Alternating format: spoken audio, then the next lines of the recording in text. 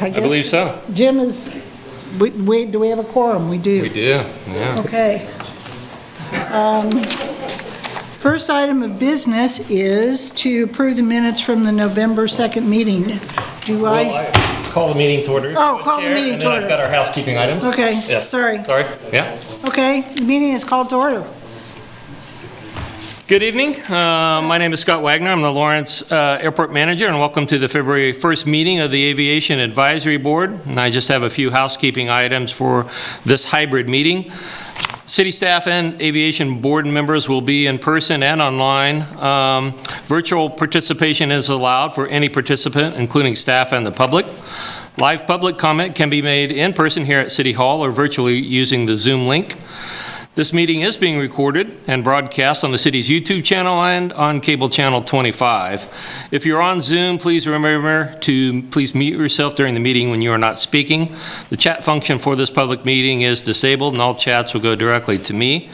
When the chair calls for in-person public comment, individuals should indicate if they wish to speak and staff will direct you to the podium here at City Hall.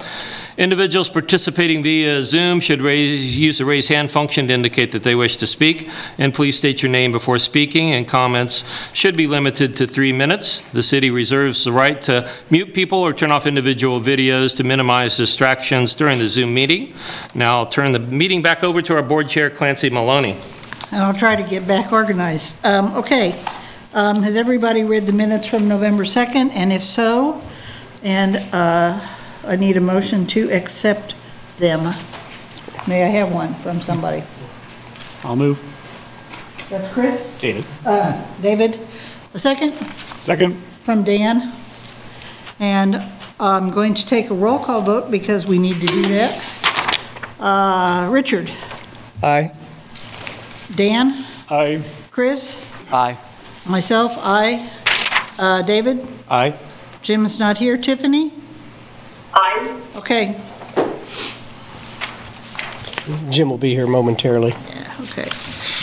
The second item on here is the airport manager's report, which we want to suspend for a moment so that we can get the terminal report from Andy, right? Yes, I know Andy needs to hop off pretty quick, so we'll turn over the first regular agenda item to Andy Bodine, who's been our primary consultant on this project. And I did lay on everyone's chair up at the Diaz the terminal construction schedule as we've laid it out so far to date, and I'll turn it over to Andy for an update on this project. Thanks, Scott. Can everybody hear me okay? Yes. Yes. Okay. Hey, good to be with you all. I wish to be there in person, but appreciate Scott, facilitating, moving the schedule around to accommodate me. So I think the last time that we talked was the November 2nd meeting, and we were on the, precipice of receiving bids for the terminal modifications project, both the base bid and additive alternate. We did receive favorable bids on that project. We did only have one bidder. That was First Construction, but we're pleased to say that we made the award to First Construction and look forward to getting construction started. So on November 2nd, I tried to kind of lay out some of the nuances of how we've structured the project. That's really been broken down into a base bid and additive alternate. Our focus within the base bid piece of the program was to focus on the areas that were going to be eligible for the ATP grant that you all were awarded through the FAA's competitive process in the middle of last year. That was slightly over $1 million.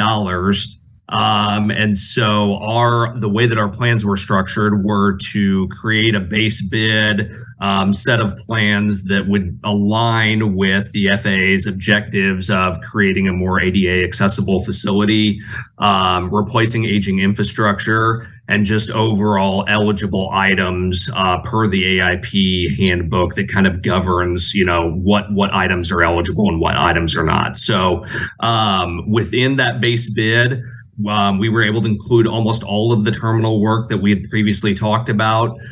We also included ADA accessible sidewalk, ADA accessible spaces, and some of the paving directly in front of the terminal itself to help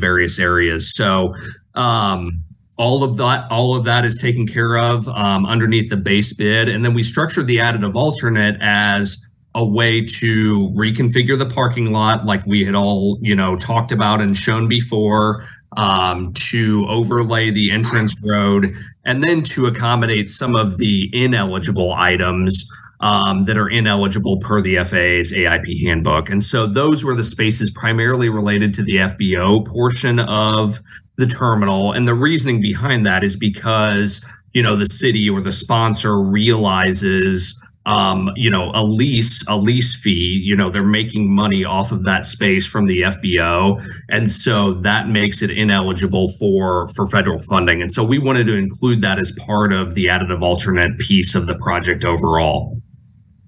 We made a second round application in November, about the same time that we opened bids, to hopefully cover all of the eligible pieces of the additive alternate. So that would be the paving, and some of the other eligible items within the additive alternate, to hopefully get you guys a second round ATP grant as well to cover the eligible pieces of that part of the project.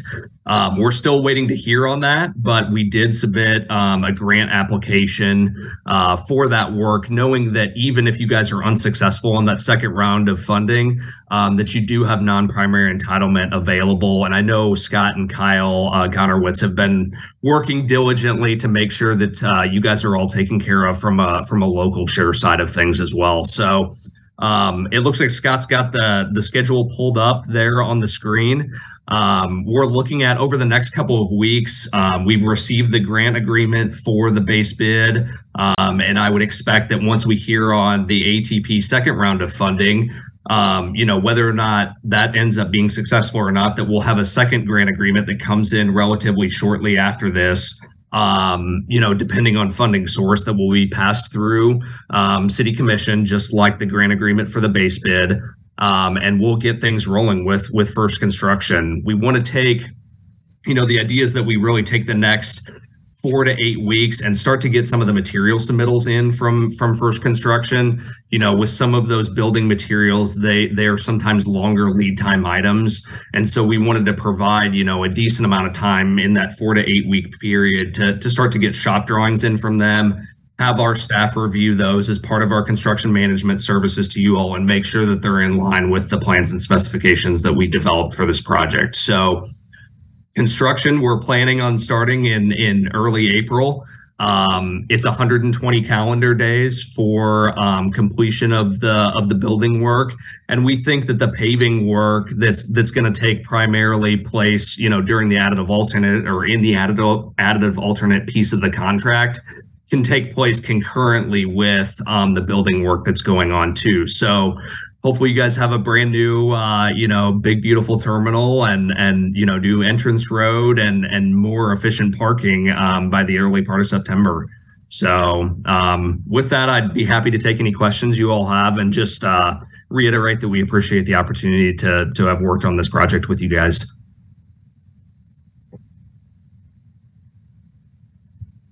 Anybody? My only question is, how does it impede or implode or work with other schedules we've got going on, like the gas people and that kind of thing? Is there any import with that? Yeah, so that will be part of our initial kickoff with first construction.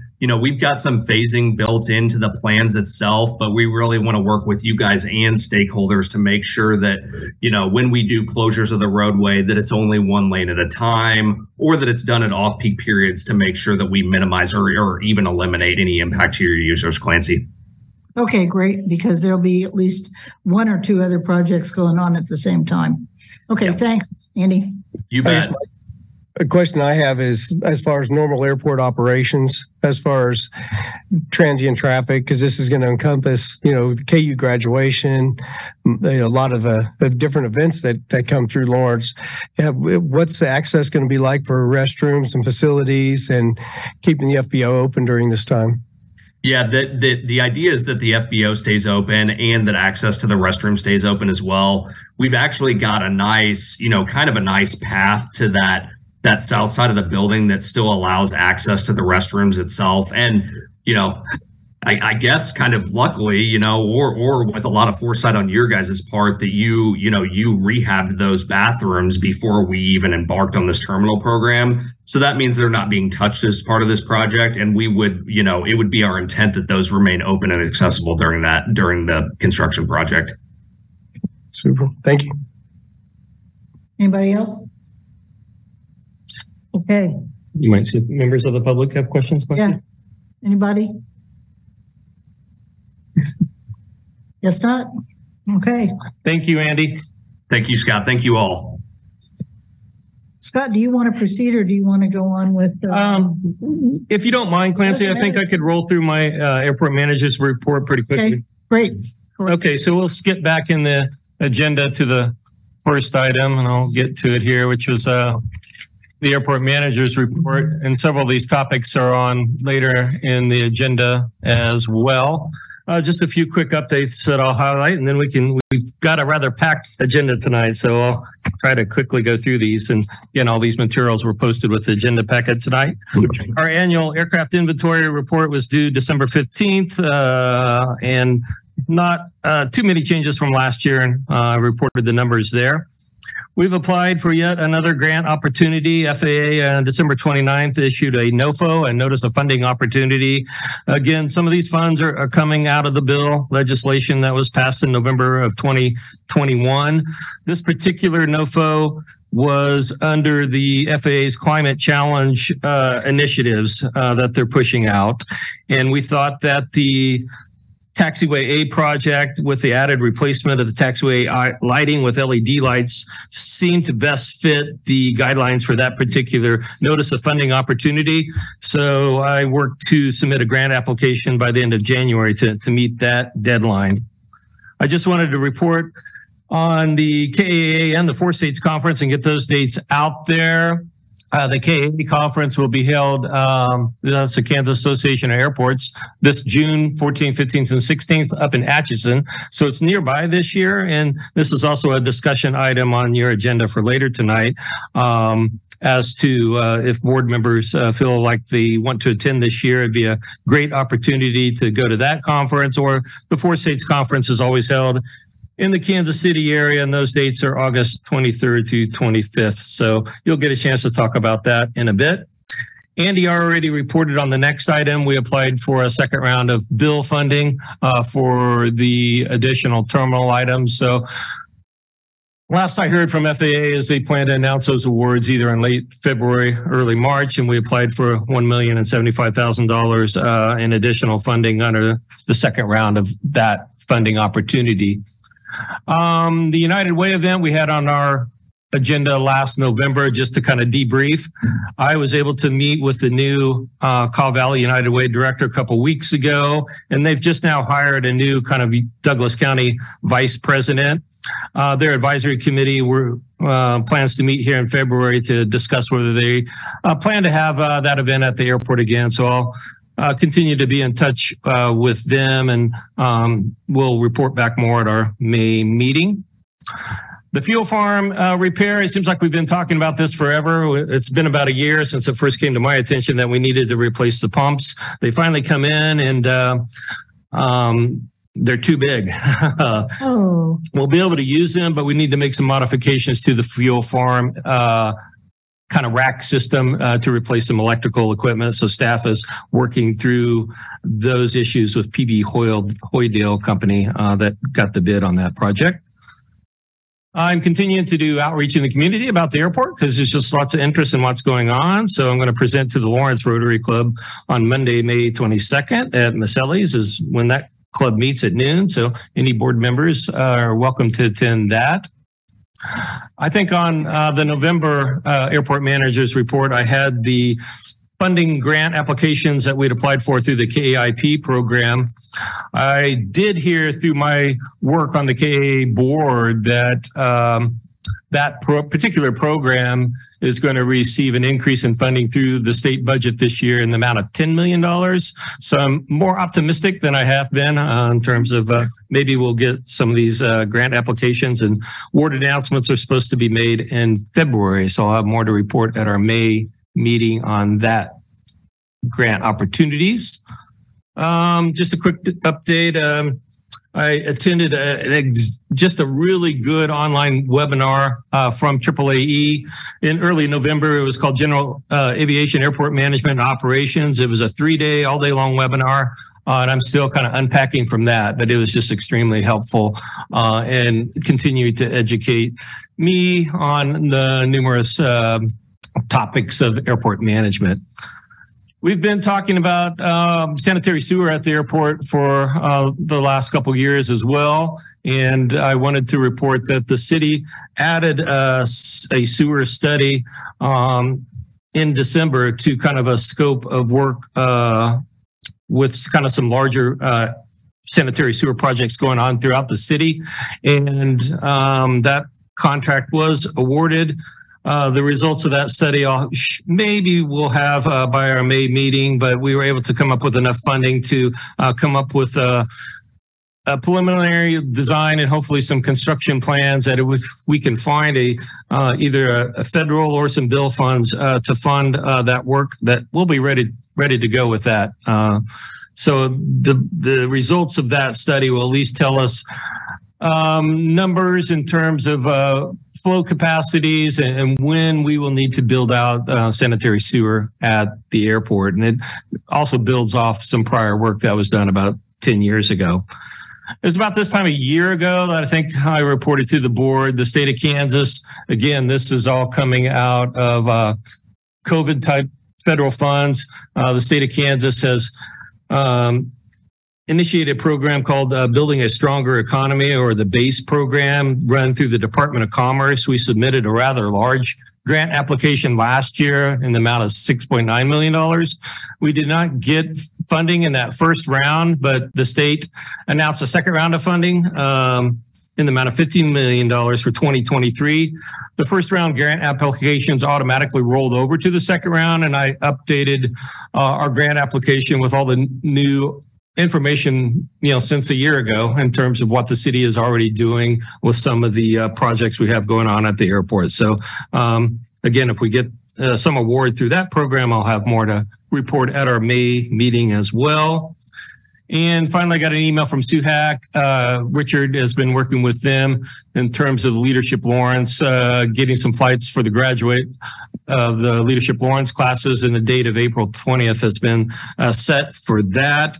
We can talk more tonight on that program. And Richard and I have already talked a little bit, because we should have the terminal construction is planned to start April 10th, but shouldn't impact those Leadership Lawrence flights too much. And I think we can hopefully work around those. That concludes my report tonight. Chair? Okay. Thank you. Anybody have comments? All right. The next item then is the KU proposal, I believe, the marketing department. Yes. Is that correct? That is correct. Okay. We have Lauren Summers here tonight. I'll see if I can get this pulled up a little better.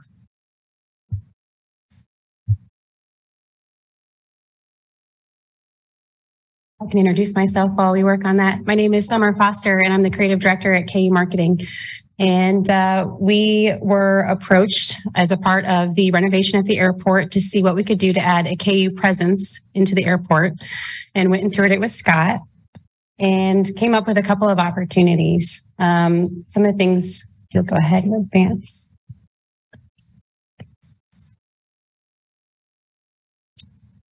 Yeah, so we went and looked around and saw just a couple of places that we thought would be a really great ad, and sort of low cost and not a big, wouldn't require a big governance plan on our part.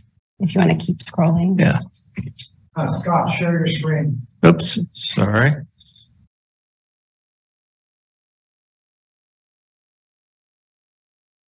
You're sharing.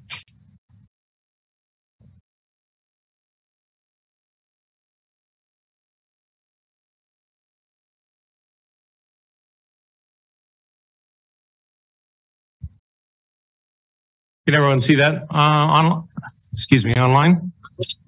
Yeah, we can see it, Scott. Sorry about that, Lauren. Are you ready? Yeah. Okay, great. Some of the people that we estimate rolling through the airport that would enjoy a KU presence or benefit from it would be our athletic fans, alumni, legislators, donors, administration, and prospective athletes. I'm sure you guys have a much better sense than I do of who these people are or can add to that list, but this was sort of a top of mind group that we could come up with. And there's really 3 spaces that we were excited about, but there's 2 that I think that we can definitely assist you guys with. The first one would be when you walk off the tarmac, there's 2 doors that you can enter into the lobby of the airport. Directly across from those doors on the south wall are these 2 large sort of columns that are just blank walls right now. I think there might be some framed things on it. I've highlighted them here. Scott did a wonderful job of being my scale model for these photos. A new career, Scott. Yeah. Keep going. Keep going. And what we think would make a really big impact would be to do 2 vinyl wall wraps, one on either side, and then include a vertical monitor that would scroll KU messaging, brag points, and other information that we think would be pertinent. It being a monitor, there would be opportunities for the airport to add your guys' information in there. And we'd be open to that. And from a governance perspective, this is something that we could update quarterly or biannually. This is not a heavy lift for our office. We shoot all of these images ourselves and write the copy and do the graphics. So it would all come directly from us. We love our alma mater, and I feel like the lofty language speaks really well to not only the people coming through the airport, but also to the act of flying. And so I think that there's an opportunity here to do, rather than, I didn't want to busy up the sky space. I didn't want to include some birds or anything that would have or clouds that would look like thunder or anything that would have a negative impact for this crew. So that's what I thought would be a good spot to have those large letters that kind of speak to KU and to our alumni base. We could do those as a part of a vinyl wrap, or we could also do those in 3 dimensions. I have gotten, we're doing some similar work to some other buildings and hallways and campus. So I do have a loose quote. Just the vinyl for these type of applications would be about $1,200 per. So you would have 2 in this space. That would not include the monitors. Just to give you a sense of kind of how large of an impact we can have with a low cost. Are these plans to be permanent or seasonal or? I think the wall wraps would be permanent in regards to that would be something that we could update every 5 years, every 10 years as we feel like they start to look dated. Depending upon the quality of wrap you get, that's how long the ink colors and everything keep from fading. And, but things just start to, styles change and looks change and the KU brand changes. So I could see this would be something that could last 5 years up to 10. So the wrap itself, you don't see changing like fall or spring too? No, it would be probably permanently attached to the wall, but all of the graphics on the monitors we could update to seasonal graphics to hit brag points like our athletics. So for national championships, we love to highlight our Rhodes Scholars when we get one of those. And lots of opportunities there that we could refresh. Would this be funded by KU or joint funding? Would this be? I don't have any information on that. I think we need to talk about that at some point. That might be a Scott question. Yeah. Okay. Keep going. Yeah, keep going. Kind of another updated one. I know that in one of the drawings, there was another monitor, I think on a wall adjacent to that. And so maybe, as a part of this plan, we'd want to talk about either consolidating those or seeing, you don't need to have a monitor on every single wall. There's quite a few already being put into the new space. But this would kind of give you more of a pulled back look at the opportunity without being distracted by all the paint colors and wall things that are going to change. I don't understand where that is. Explain that to me. That's the south wall. That's the south wall. And so those are the main doors into the parking lot, like if you are inside the building. That's what we just looked at. Oh, okay. That's the size. I'm sorry. I didn't understand the scale. All right. Go ahead. Okay. These would just be some examples of some of the things that we could put on the monitors. They would range from campus beauty to exalting our research, and academics, to definitely we would want to hit on our athletics for this group. How frequently can they update that for, let's say, recruiting purposes? I think we could negotiate possibly doing that by request. I think quarterly is what we originally discussed and found reasonable, but this isn't a big deal for us, and we want to help you guys. I guess it helps us too, right? Here's just some more examples of campus beauty, athletics, research. One of our copywriters did do some beautiful work that I didn't put on these slides, but I love the lofty language that we can use in regards to like forging Kansas excellence since 1865. From a hill in Kansas, we changed the world. Those types of inspirational messages.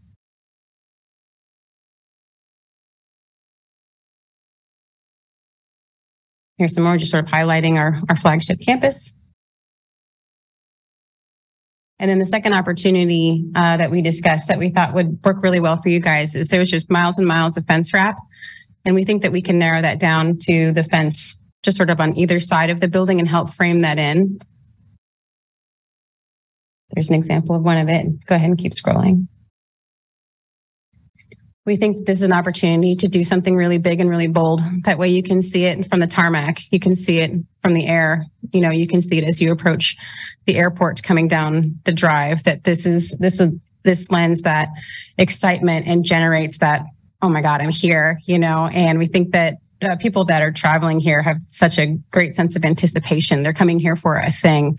And it's just a really nice tone to start that and just begin all of that work with the brand. They're seeing the Jayhawk, they're seeing the athletic flag, they're seeing our chant, and another view of our campus. We think that this would be a low lift to maintain and do a beautiful job of framing in your building. I think the artwork's great. I wonder about this, if there's any security issue. Visibility into the airport so that would need to be a question I would want to have answered for sure. Absolutely. What's the update refresh rate on those? Things are outside. I'd have to look into it. Yeah. But the idea would be permanent and then updated as needed. Yes. Yes. There was another opportunity that we discussed with Scott that I really wanted to make work.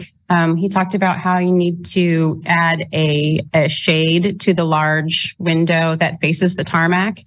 And then on the other side of it, we had discussed his desire to get like a big fiberglass Jayhawk and create this amazing spot for selfies as people get off their planes and walk towards the building. And I looked into it. Unfortunately, it is not within my power to get you guys a giant fiberglass Jayhawk. I tried, and if you can figure out how to do it, definitely let me know because I want that.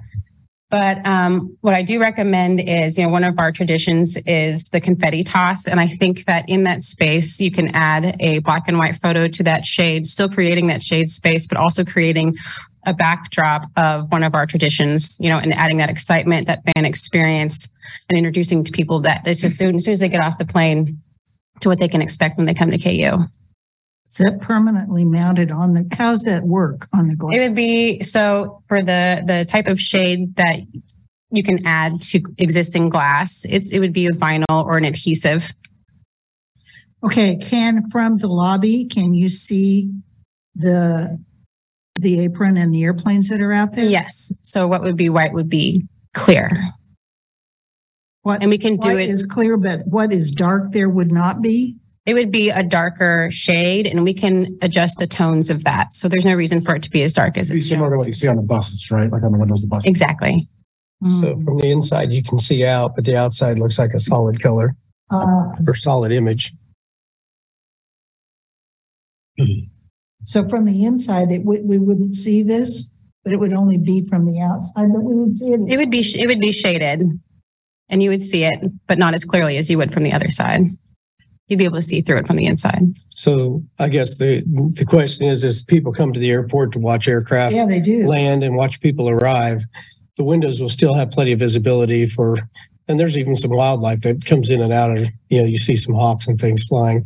But as people see and watch things happening on the ramp, and they'll still be able to see all the activities but when you're coming from the outside in, you'll see the image. That's something we definitely want to work with the details on a vendor for and make sure that we got the percentages of those shades the way they need to be to provide the shade you're looking for, but also to increase the visibility. And we can also choose photos that would allow more space if that is a concern. I think it is. Okay, And that's it. okay, comments? Nice work. Thank you very Yeah. much. Clearly a very talented team over there. Yeah, you got a great bunch over there. Sounds like the writer's doing a good job too. Okay, comments? Yeah, this is Ron Renz. I like the idea. I think it's really great. A couple of comments. I don't like the graphics on the big window looking out to the airport. I think that would really detract from people wanting to see airplanes. And even though it's going to be shaded, it's not that great. We got airplanes coming in at night. People like to see their people coming in with airplanes, and so I don't like that idea. I like all the other ideas. I think they're really good.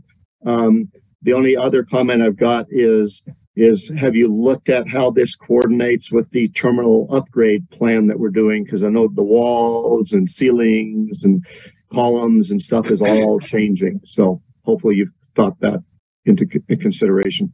Actually, I did. Scott did forward me the plans to change the inside facade, and this would not interfere with that. It actually would work a lot better since you're going to be flattening out some of those spaces on the adjoining walls. This would make for a nice, strong column going up for these collages. You may come to the podium.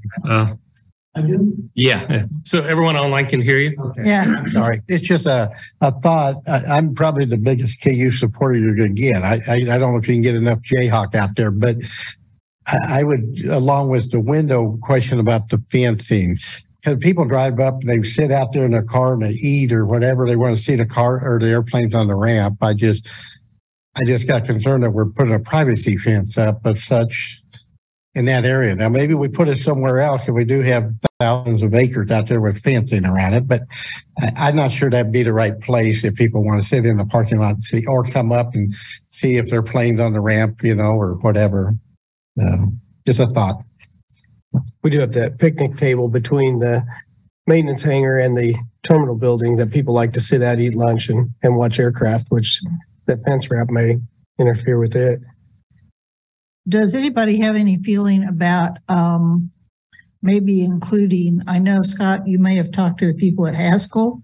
We do have another university here in town and other things that might need to be highlighted at the airport. So I think I'd like to, cogitate a little bit on this and Sure. work on it a little bit.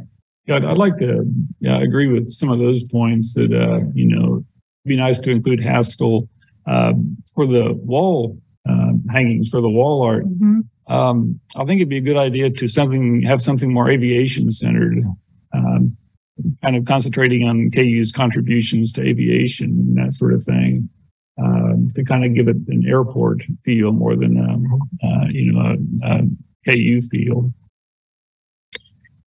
And I also don't like the idea of having the window obscured by a picture. And I like the idea. If you can get a fiberglass Jayhawk, it'd be a great place to take selfies, and that would establish a KU presence there in the terminal.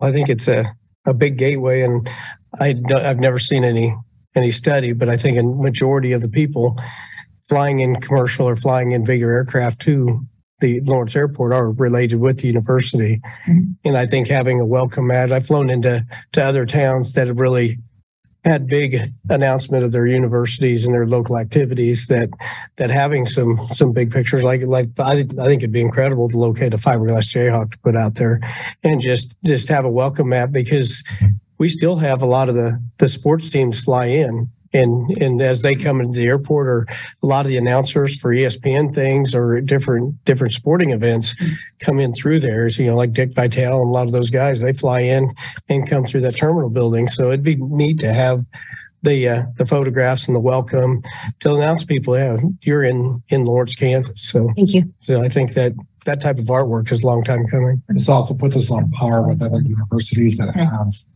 Okay. athletic programs that are on that same scale. I know the University of Ohio State, or the Ohio State University, has a really forward university on a public property. So I love the idea. The fence idea, depending on how translucent it is, I think would be awesome. I could see where potentially coaches would want to take some hold of some of this from the different universities, but I don't know. I think it's super cool. One of the things I got to sit with Scott on the board, and the question I asked is, do you know that you're in Lawrence, Kansas, or in the middle of nowhere, USA? And that would answer that question immediately when you get on the ground. So it's pretty cool. Looks like we have a couple people online. Larry Kellogg, you want to comment on this item? There we go. I got it unmuted. Yeah, I just wanted to throw my 2 cents worth in. Larry Kellogg, ALPA ASM, and also an owner and tenant. I think you should try very hard to protect the view from that window looking out on the ramp. I think it's a great architectural statement because of its size and height. And it, as everyone else, as there are a lot of other people have said, you're there to look at airplanes at that point in time, or to meet people or see what's going on out on the ramp. So I think you'd want to be careful about obstructing that view any.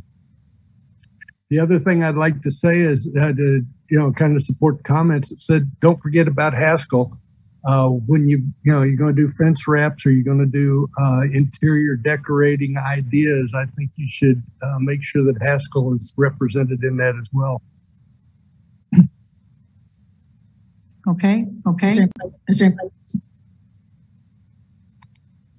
anybody else want to comment? Got one here. Greg Gardner. Greg Gardner. Do you have a sign as they enter that says "Welcome to Lawrence, home of the University of Kansas and Haskell University"? Nope. Something like that. There is a little thing on the outside of the terminal. I don't have a picture of it that does have, it has the elevation of the airport. It does have a Jayhawk and a Haskell Indian on it, but that's about it that I can think of at the airport. But not really on the ramp. Get off the airplanes and walk towards. Oh, no. Yeah, that would be great. Thank you, Lauren. I think the action chair tonight is just to receive this presentation and then to provide a recommendation to staff on next steps on this. Okay, I think what I'd like to do is maybe have another meeting about this with whoever is interested, and then make a recommendation to the board. Is May soon enough, or do we need to do it sooner, Scott? When does Andy need it? Yeah. The thing about these graphics is, this is something we could add really at any time. It's not tied to the construction of the terminal. Exactly. Yeah. So How about the wiring for the monitors? yeah. That's something that we could possibly work in to the construction schedule. But one of the things I mentioned to Lauren is we also have, I don't have a good visual of it. We have several large monitors going up with the project, not on these walls, but on the east and west walls, and in the pilot's lounge, some rather large viewing monitors that we could also incorporate, information from, Haskell University or the University of Kansas. We just haven't had time to discuss any programming for those monitors with the project. So that's another possibility. Okay, so do I have any volunteers for another 2 people on the board to have a? I'll vote it. Okay, Jim and David. Okay, yeah, I bet you would. Okay. One question, Scott, is since construction's starting shortly, if this is going to be something that the monitors are going to be wired in there, could it be a consensus tonight that this body recommends pre-wiring that for the monitors with the graphics and everything to be decided later, so that those welcome monitors can be pre-wired while they're doing construction? And that way, if things move forward, then they are. But even just putting monitors there, whether it's KU or the Chamber of Commerce or whoever's supporting those monitors, yeah, that the monitors are there to welcome people, because I think it's a good idea to have the monitors there. And if we're going to put the wiring in there, it really should be done now rather than afterwards. And they can put the wrap up over those connections. Scott, you're the only one. Well, Kyle is here. I think that's something we could probably change order with the project versus maybe the other monitors. I mean, we don't want to have an overload of monitors in a relatively small terminal lobby, but that's a good idea, probably, Richard, if we want to make sure that those changes are done with the project in terms of these two particular monitors, size and vertical layout on those two walls. Now's a good probably time to do it. So the squares that are on this, that are covering the stadium and the other side, is that where the monitors would be? Yes. And if they're wired there, the monitors can change at any time, whether it's huge, small, vertical, horizontal. That's correct. Okay, I guess we need a couple of motions then to form the subcommittee, right? And to fund or to make this change. So do I have a motion to make the committee of, will be me, Jim, and David, and we'll be working with Scott. So somebody make a motion. I will make a motion that we form a subcommittee to further investigate the Aesthetics. the proposal put in front of us as far as the aesthetics and Do I have a second? the banners go. I'll second. Okay, Chris Coleman is seconded. Okay, Do a roll call. roll call. Okay, Richard, Aye. Dan, Aye. Chris, Aye. myself, I, David, Aye. James, Aye. Tiffany. I think she said aye. She did. Her mic's muted. She nodded yes. Okay. Aye. Thank you. Thank you. Okay. After the meeting, let's figure out when we can get together. Okay. Thank you, Lauren. We'll be in Thank touch. you. That's Thank you very much. wonderful. Thanks. All right.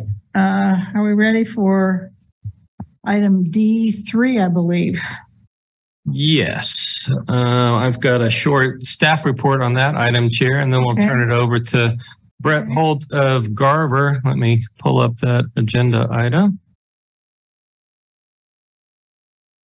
So since our last meeting, a lot has happened. Let me tell you, staff jumped right on this recommendation of the CIP subcommittee to move forward with improvements to the T-hanger taxi lanes. We immediately reached out to Garver and FAA staff to see if we could possibly use our bipartisan infrastructure law funds that have been allocated to our airport for this project. We had a meeting on December 1st with Garver City staff and FAA Central Region staff to discuss a possible schedule and see if we could push this forward in 2023. With a lot of, I would say, effort, we were able to convince FAA to, yes, let us go forward with that. And so we already had this project budgeted for design work in 2022. So we had funds already set aside.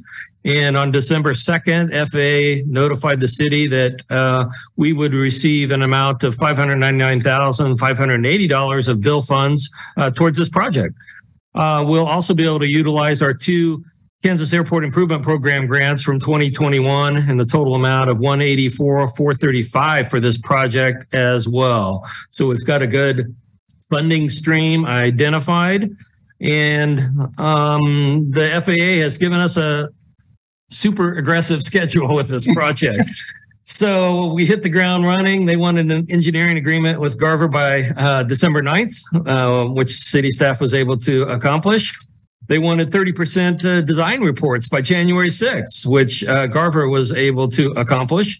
They wanted 90% engineering reports by last Friday. Again, Garver was able to accomplish. So we've hit all of our targets so far. We need to submit this to bid by the end of February, plan bid openings by the end of March, and get our grant applications to FAA by April 1st. I've had a couple questions in terms of, do you guys have a schedule for this project yet in terms of when taxi lanes are going to be closed or inaccessible? And we just don't have that level of detail yet because we don't haven't moved that far along in the project and don't have a contractor identified, but those are our next steps with the probably 100% plans and moving forward with this project. And tonight's action really for the board is just to review the plans, especially the construction safety and phasing plans, which I gave you hard copies on the DS for all the members here tonight. And Brett Holt from Garver is going to review those safety plans for us. And let's see if I can get that pulled up.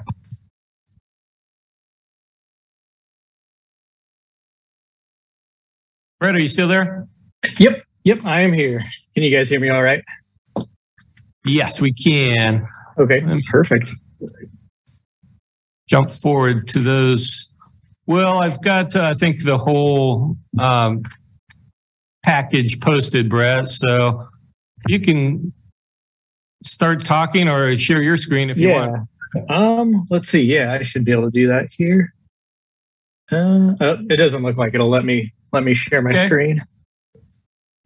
So moving to the 90% submittal, we kind of condensed this project down into two different phases. The intent there was to both limit the amount of closures for these T hangers in this area, as well as limit the amount of mobilizations the contractor would have to have on this project. The two phases we've got shown seem to do that pretty well. I know there were some comments or questions about tenant access. And Scott, so this is what Scott's got on his screen was what we had at the 30% design, and the red and the green have now been combined into the first phase. So the intent here is the red area is going to be a 3-inch mill and overlay, and we will utilize those millings to build up the subgrade for taxi lanes A and B. We know under taxi lane A, we've got some really poor subgrade that we'll have to remove. I believe it's to a depth of 36 inches. So we'll just use those millings to build that up. So looking at that, that's kind of how that was part of what kind of went into developing these phasing plans. And I know there were a couple of tenant comments, one being about access to these T hangers during the construction for aircraft maintenance and whatnot. And we'll be able to accommodate access throughout construction to the hangars. And there was another comment about aircraft getting access to the taxiway. And with this phasing setup we have, there will be during phase 2, when we're going to be coming through and reconstructing taxi lane A, as well as getting everything paved, that there won't really be access to taxiway C. Right now, we're kind of looking at about 20 days for that. But during phase 1, which is shown in red and green on the sheet Scott's got up there, we'll still have access for the southern T hangars. That red area will be a milled surface. So as long as we can tug aircraft to taxi lane A, they'll still have access to taxiway C throughout phase 1. So it'll really just be during that phase 2, which is that purple area shown there, that we won't have access to taxiway C.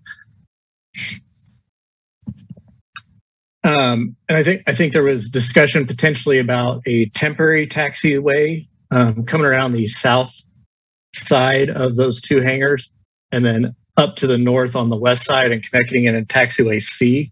And I kind of looked at that initially. We do have, it's tight, but we would have the clearance between the southern hangars and the fence line.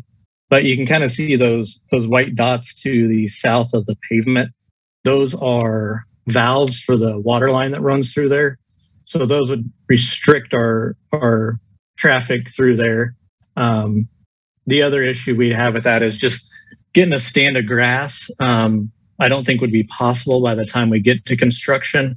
And I know the mats are pretty pricey to be able to hold aircraft through that area. And I think that the most important thing is with a project duration, I think we've got it shortened to 37 days overall. I don't see that as something the FAA would be willing to pay for. So it would likely have to come out as city costs. I haven't done a kind of in-depth in the weeds cost estimate on what that would be, but my guess was with the additional mobilization, it'd probably be somewhere around $100,000 to get that done, with the exception of that southern portion, since we've got those valves there. Let's see. I think you want to discuss the drainage improvements that we have planned too.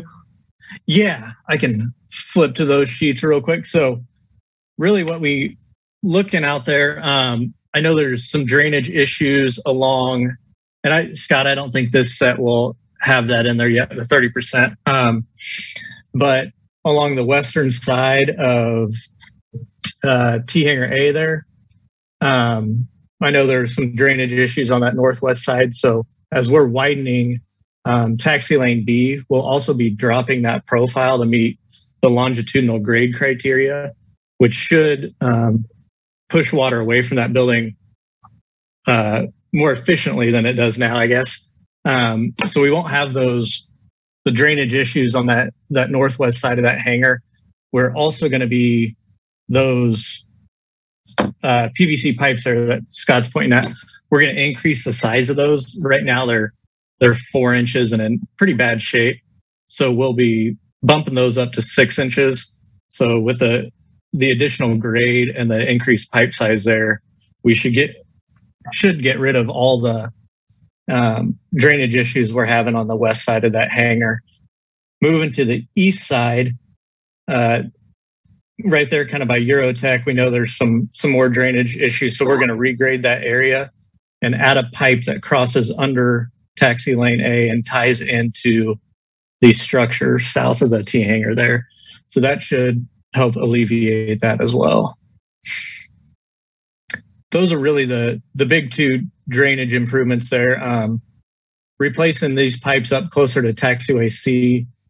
Those are in fairly bad shape. I know one of them was, honestly, I couldn't even find it. I had to dig around a little bit, so it was completely covered and crushed in. So once we get those open back up, it should allow for that free flow of water to get back out to that structure and over to the entrance road. Brett, is there some planned grading out in this area too? Yes. Yep. There's that existing swale that kind of runs along the western edge of taxi lane B right now. So that'll get pushed out further to the west. So it'll look essentially like it does now, just moved out 30 feet or so to the west. So really the drainage patterns will stay the same. We'll just get them improved with the new pipes and increased grades in some of those areas. Hey, Scott. Yeah. One question is on the drain where it goes underneath taxiway B. There were some sinkholes and some water that seemed to be leaching from under other areas. Will that be addressed with the repairs there? Brett, you want to talk about that if you heard Richard's question? Yeah, and I believe, are you talking about kind of in that area where that existing CMP goes underneath taxi lane B? Correct. Yeah, the pipe was new, but there was moisture leaching around it that was eroding and creating sinkholes outside of that drain pipe. Yes. Yep. So that area will be taken up with the reconstruction of taxi lane B, and we're going to replace that CMP with a reinforced concrete pipe, making sure we get the correct bedding and everything in there. So this subgrade will be reworked. I did notice looking at it in the field, it looked like a lot of it might actually be surface runoff just based on the erosion around the pipe coming from the edge of the pavement. But since we are reconstructing that area there, we should eliminate that. See. Brett, I was going to get down to the 90% drawings, if there's any updates there. Sorry, I've got the whole agenda packet open.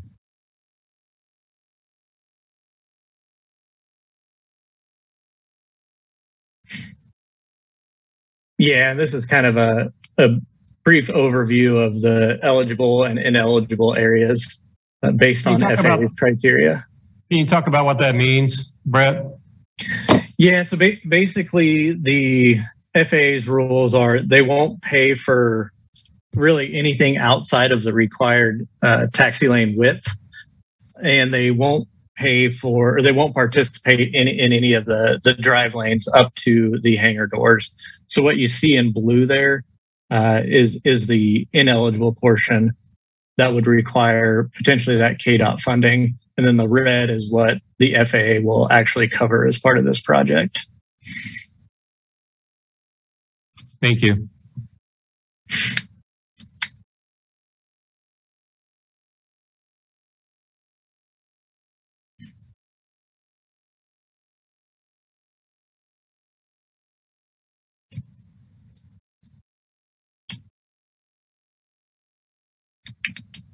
Other comments?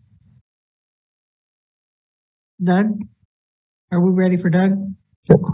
This is Go ahead. This is Ron Renz. I've got a comment on the schedule. Just two questions. One, is the total project 37 days or just the period when there's not going to be access to the hangars 37 days? The entire project is 37 days. There will be tenant access to the hangars throughout the project. It's really just that second phase where everything's going to kind of be torn up before they get ready to pave, that aircraft access won't be available. How many days is that, Brett? We're kind of anticipating around 20 for that right now. My hope is they can get that shortened up. Once they get out there, should have a majority of the earthwork done during phase one. So once they get everything torn up for taxi lane A, it shouldn't take a whole lot for them to get that built back up and then just get everything paved in one swoop. Is there any way to split up the taxi lane A and taxi lane B, I guess, so that you could shorten the time when there would not be access to the hangars by the tenants? There is. What you get into then is kind of the time between their paving operations and how long they are willing to keep their paving equipment out there and not have to remob it or anything. So that's why we have it set up the way it is. Once we get a contractor, that is something we can kind of work with them and depending on what they've got on their schedule, if they're willing to let their equipment sit out there while they're waiting to get to a new phase, there is potential for that. Just thought I'd raise that because for the people that got their airplanes in there, 20 days for non-access is quite a long time. If you can shorten that, that'd really be good for them. I would like to throw out that I've also talked to Brian Pope with Lifestar, Ron, and they still have some space in the hangar that you occupy that they'd be willing to work with our tenants and on during this project. So we could probably get, Ron, you would probably know best how many airplanes could fit on in that portion of the hangar. Yeah, they'd probably be able to get about at most most three, probably two pretty easily without any impact to the Lifestar operation. And yeah, so we can work. That's a good suggestion for those folks. And I don't know, Lloyd may have some space in his hangars for them as well. So. Okay. I think Doug's turn now. Hi, greetings everyone, and thanks for the opportunity to speak. I'm Doug Tillman. I'm a tenant of Hangar Charlie 8, and I have a Vans RV home-built airplane in there. And I've read the plan and looked at the 90% design plan, and My initial reaction was looking at the 42-day schedule. That looked optimistic. The 35-day schedule looks to me wildly optimistic, assuming that there won't be any weather delays, equipment delays, problems that crop up with underground utilities and things like that. It is a kind of a complex project. And once you remove that asphalt, you're kind of stuck, and you're stuck until it's repaved. I appreciate the idea that we might be able to get planes in and out of there even after Taxiway Charlie is milled 3 inches down. I don't think you'd be able to get my plane through there because there's a very small gap. Mine's on the in between Bravo and Charlie. There's a concrete drainage channel that runs down the center of that would not be taken out. There isn't enough room between the concrete pads and that channel to taxi through there, I don't believe.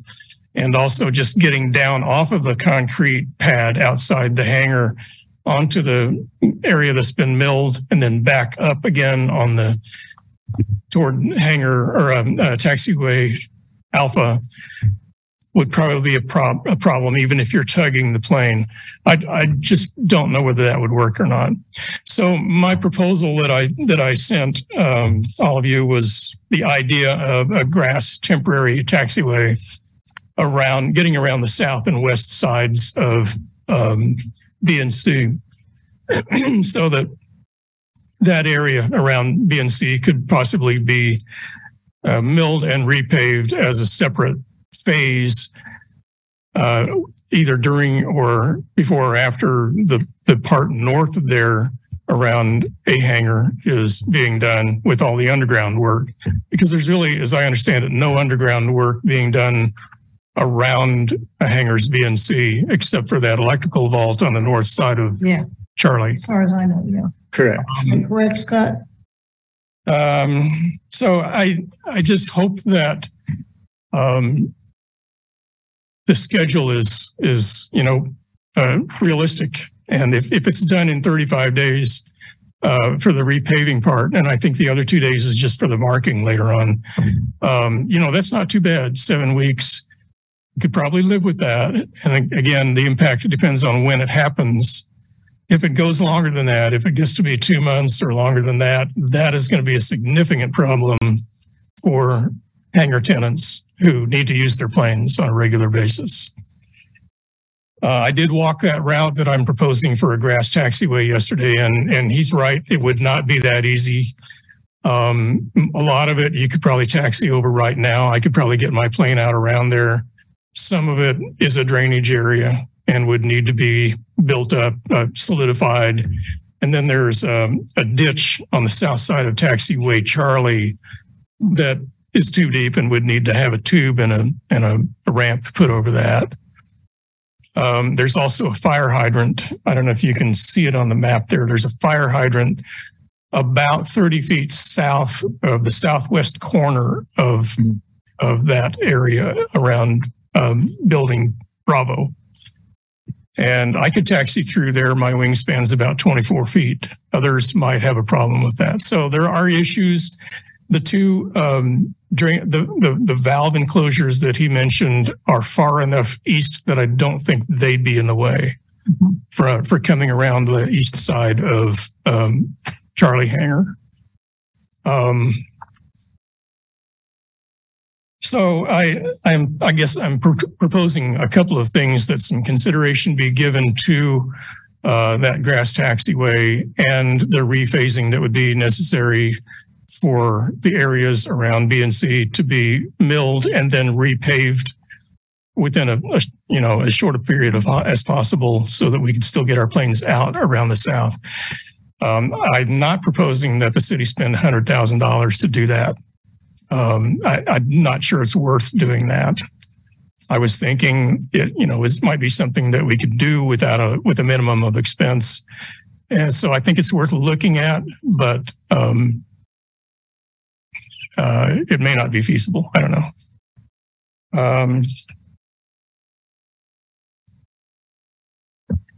I'm very glad that this is getting done. I'm really happy about it. I don't want to do anything to delay the process. Let's get this construction done and out of the way and have great paving again. And I'll be happy to answer any questions. Anybody? I just had one comment, Doug. I do like your drawing with the taxiway going from B hangars toward taxiway Delta. I think that would be kind of handy to have in the future. But yeah, I think to even put a temporary one in would be kind of a challenge. Yeah. But I like that drawing. Thanks for the work, Doug. Doug, obviously, we've passed this on to Brett Hole, our design engineers, and we'll take a further look at this and see what we can do.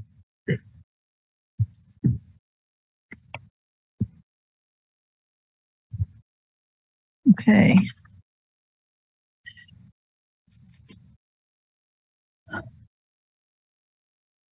I guess that's all that we need to do on there. Is that correct? I think we've got the feedback we need, Chair, and we're. Anybody else? Any other comments? Is anybody outside waiting to say anything? Is anybody online waiting to comment? Okay. I just have one question, Scott. Once the construction dates are set, will a formal notice go out to all the T hangar tenants so that they'll know if they do need to move their aircraft or relocate it, they can, and kind of an idea of when they'll be interrupted? Oh, for sure. Yeah. As soon as we have a tight construction schedule, we'll get that pushed out to all the T hangar tenants, and we'll have a pre-construction meeting that will include the T hangar tenants for sure, so that everyone is on the same page and is fully aware of the project, who the contractor will be, for sure. Okay, I have a couple of comments I'd like to make. Is Lloyd still here?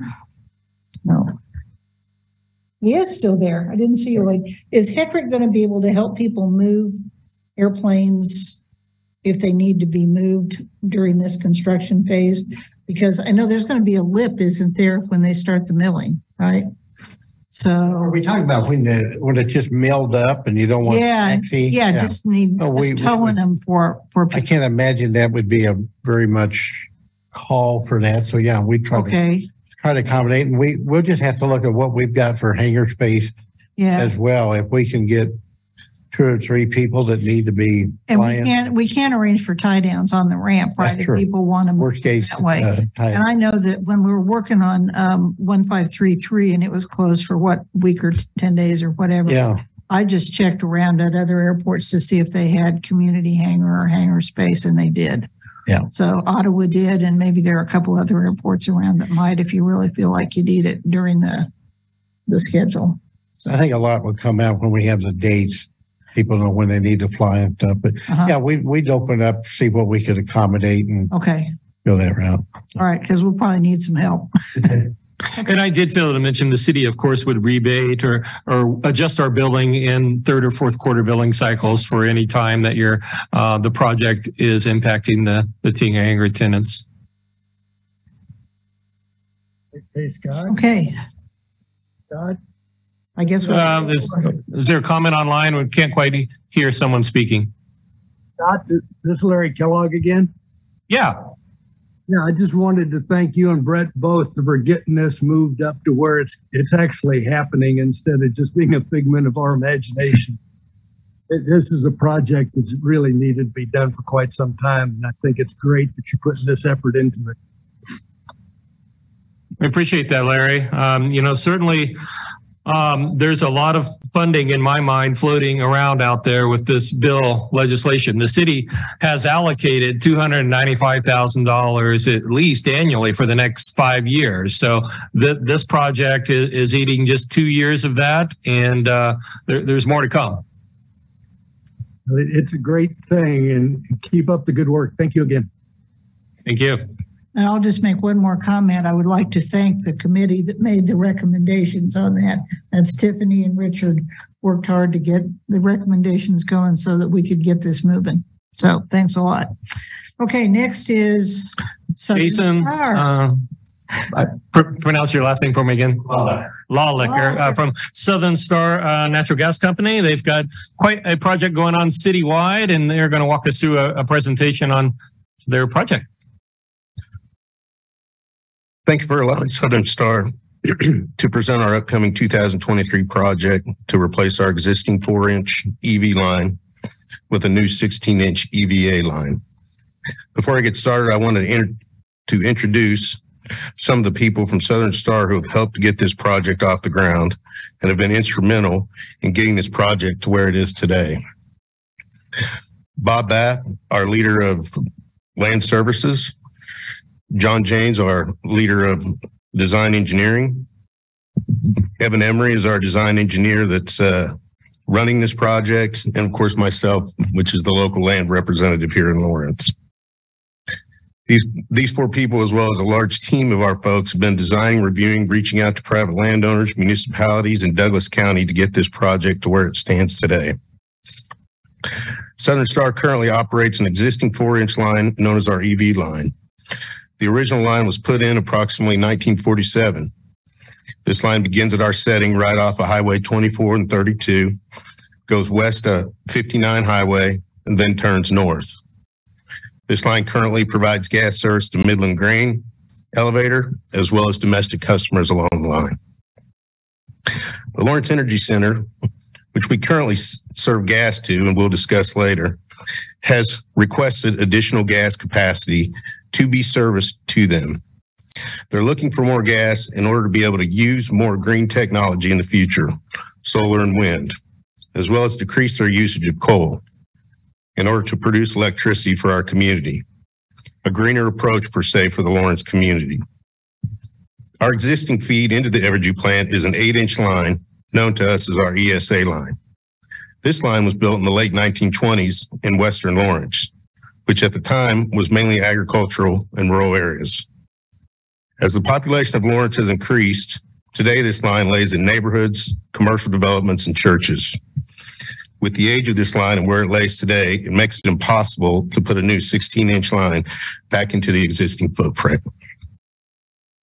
We'd also not want to put it back into heavily populated areas of Lawrence. Thus, a plan was formed to abandon the ESA line in West Lawrence and review ideas about laying a lateral line in a more rural area to increase our capacity to the Lawrence Energy Center. We are proposing tonight a 5.5-mile, 16-inch lateral line known as our new EVA line. This line will start at Highway 2432 at our existing facility, run parallel with our existing EV line as much as possible to Highway 59, then continue west along 1900 Road, ultimately landing south of the Kansas River and then boring under the river and entering the Lawrence Energy Center property, being able to serve them more capacity. Presently, as you know, our existing EV line runs underneath the Lawrence Airport. Tonight, we are proposing via an HDD bore across the airport. This HDD bore will start and end on both the east and west sides of the airport, entering and exiting on private landowners and not affecting the airport's operation in any way during construction. Southern Star Engineering team has been working closely with our third-party engineering group to design this bore to meet all industry standards to complete this bore, all doing so in the safest of manners. In our PowerPoint presentation tonight, we will show you the existing line EV specs as it was relayed in 2008, the lands affected that are owned by the city of Lawrence, and the HDD bore profile for the new EVA line. We also have a map of where our existing ESA line is in West Lawrence, so you can see how the retirement of this line will be beneficial to the city of Lawrence.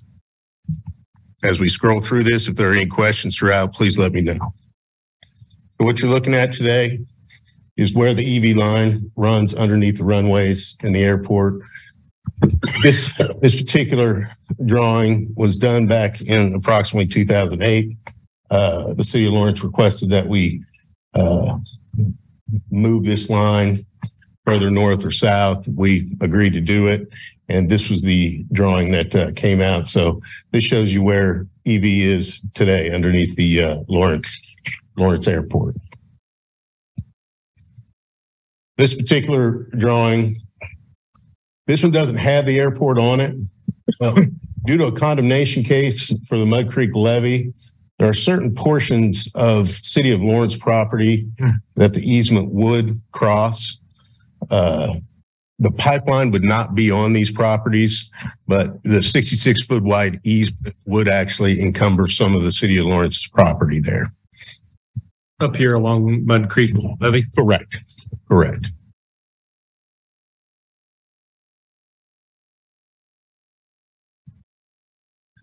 This would actually be underneath the City of Lawrence Airport. You can see the yellow dot on the very eastern side there. That's KU endowment property. We would obviously propose to them to start the bore there. We would go across the airport property underneath that. You see the bore profile drawing shows you how deep we would be underneath those runways and airport property. We would actually be deeper than what the existing EV line is today. And how deep would you be, Jason? Take a look here. I don't want to put you on the spot. Are you going through bedrock in that area? Is that what I gleaned out of the larger description you sent? Yeah, we did some geotechnical boring out there just to get some rock samples. Obviously didn't do it on the airport, but on the endowment property on both the east and west sides. We like rock. Okay, so rock's good for us. It helps with no more frac outs or anything like that. And we do believe that we will be in rock when we go underneath the airport. Jason, what does HDD stand for? Means a horizontal directional drill. Okay, thank you. That's why I saw it on there. No, you know what I meant. No problem. Thanks. Scott, to answer your question, I don't know if you can hear me. This is Evan Emery, the design engineer on the team. While Jason is preparing other documents, you asked how deep underneath the airport we're proposing to install our line. We would be approximately 100 feet deep within 6 inches. And under each of the active airports, we would maintain that 100-foot depth until we clear to where we either are ascending the bore or descending when we're actually putting the pipe in the ground. Thank you, Evan. Thank you. This final picture shows, and you can only see it on there's a yellow dot just on the other side of that road that runs north-south there. That's where we would actually exit again on private landowner. Of course, we're going to be boring underneath all the roads. So this particular bore would be a longer bore for us, but it would kind of kill two birds with one stone by getting the road as well as the airport itself. Like right here, Jason? No, I think it's further back over closer to the road, further on the east side. Oh, like Scott, on that particular drawing, that where your cursor is, that's the site that Jason's referring to. That's approximately 14 to 1,500 feet west of the western fence line for the airport property. Gotcha.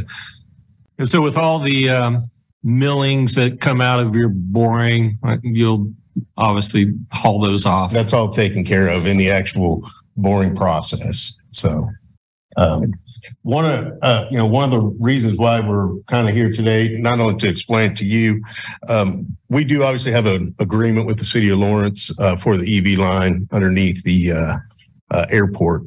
That particular agreement restrains us to a 4-inch line. And we tried to do some research, and I've talked to a few people at the City of Lawrence about why that particular diameter restriction was given to us at that time. Have been able to come up with not a real good answer. So the agreement that's in place right now would need to be amended. I did send to Scott, I did not put a part of this, just a general easement agreement that we would be looking for, that would eliminate that so that the 16-inch line could, go through there. Okay. I didn't know who would need to see that, but since I was dealing with the City of Lawrence itself, wanted to get that in your hands and, ultimately to the council and the powers that be on that. Yeah, Jason, I'll be the primary point of contact on that aspect of it too. Part of my other hats is easement acquisition for the city. So I work with utility contractors daily on that. And we'll also need to get FAA review on the easement language. So there'll be some process with that as well. But I'll be your primary point of contact. Perfect, Scott. Okay. So I think I've got one final drawing in here. This is, well, no, I've got two, but this one is actually the bore profile drawing specific to the bore across the airport. Okay. This is an engineered drawing, and I'm not an engineer. So if you have any questions, I'd refer them to Evan on the Zoom call.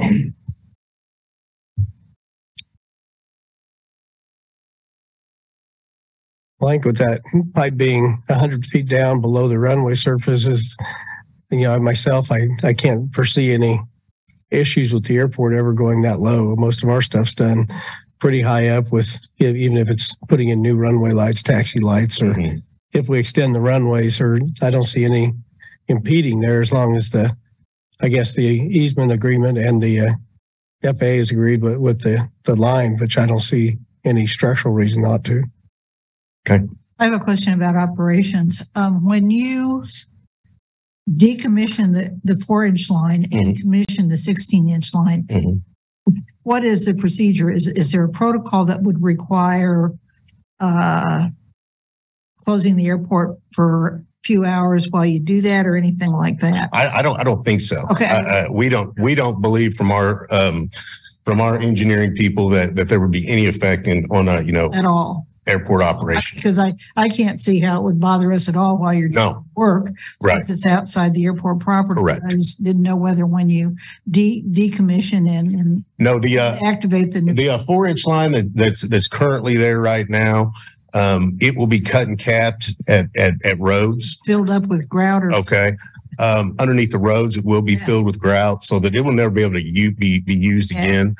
It will be abandoned in place. We found that that's obviously a more environmental way to do it than try to rip it out and cause a whole heck of a lot more issues.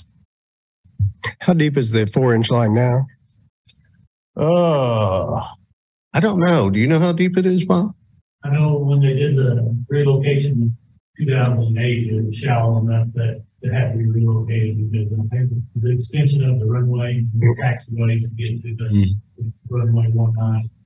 But that's at that time what the depth was. I was going to say, because I think at that time it was only 16 inches down that there was some interference. Where now going from 16 inches to 100 feet, that's pretty amazing. Yeah, like Jason said, it's been there for a while. So over time, erosion and things start to get shallow.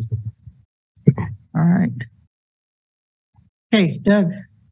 In the public question. Yeah, if you would come to the microphone there, Doug, so the people online can hear you. Does the boring process through bedrock like that ever cause enough vibration that it causes a problem with paving on the surface? I'll kind of throw that over to Evan. Evan, did you hear the question? I did. It's a good question. It should not. I assume you're concerned about either finishing paving or leveling or compaction. The depths that we are going and the rate at which we're removing material is carefully designed by specialty contractors, not general contractors. We don't remove the drill profile all at once. We drill a pilot hole similar to general home construction, and then we make several reaming passes to gradually remove material to a designed and industry standard diameter so that we can feed pipe into the profile. But long answer short, we shouldn't be disturbing any sort of surface activities or surface, activities that you're preparing during that time if the schedules should overlap. What's the timeline for drilling? Right now, we're currently in the process of land acquisition, meeting with the landowners throughout the line. We would like to do our FERC filing in April 11th. That would give us, those usually take around 60 to 70 days to get passed. If everything goes well in the way that we anticipate it to, construction would be somewhere middle of June, first part of July this year. We would hopefully finalize by end of the year. This is just one final slide I wanted to add in here. This is our current ESA line that feeds the Evergy power plant. As I said earlier, this one was built in the late 20s. You can see now today that it's in quite a few neighborhoods, developments. It starts right behind Hy-Vee there, over there on 23rd and Clinton, and runs all the way up to, Evergy. So putting in a 16-inch line right there would be extremely difficult, and we'd have a lot of upset landowners out there, with that. So, we feel like by retiring this particular line, it's going to have a good effect on the community. I know the guys over in Monterey Way that see the pipeline markers out there are going to absolutely really like that fact. Exactly. Well, it shuts down too. Yes, this one will completely get shut down and retired. Now on this one, just for city purposes, and I'm working with Steve Halstrom, I'm the city engineer, as far as cutting and capping underneath all the roads, grouting underneath the roads and setting up traffic control plans and whatnot. This particular part of the project will not occur until after the new line obviously gets in and is flowing. So this line marked in red, is it 16 inches deep? Or is it? No, that one's, that one probably varies in depth. It could be 16 inches in certain parts. It could be 3 feet in other parts. Really depth is a question that we get all the time. And we don't have a software that tells us exactly what depth it is. We usually send one of our operations crews out to locate it, or if we have to pothole it or, probe it or whatever the case is. Yeah. So sobering. 16 inches. Yeah.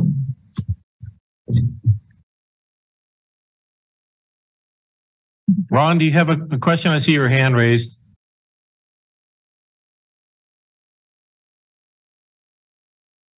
Yeah, just a general comment. I think this is a really good project for Lawrence. From a green energy standpoint, I like it. From the airport impact, I think there's going to be very minimal, which is good. On the north end of the airport, that's really good. I think we all know that there's always the potential possibility that you have some problems when you're drilling.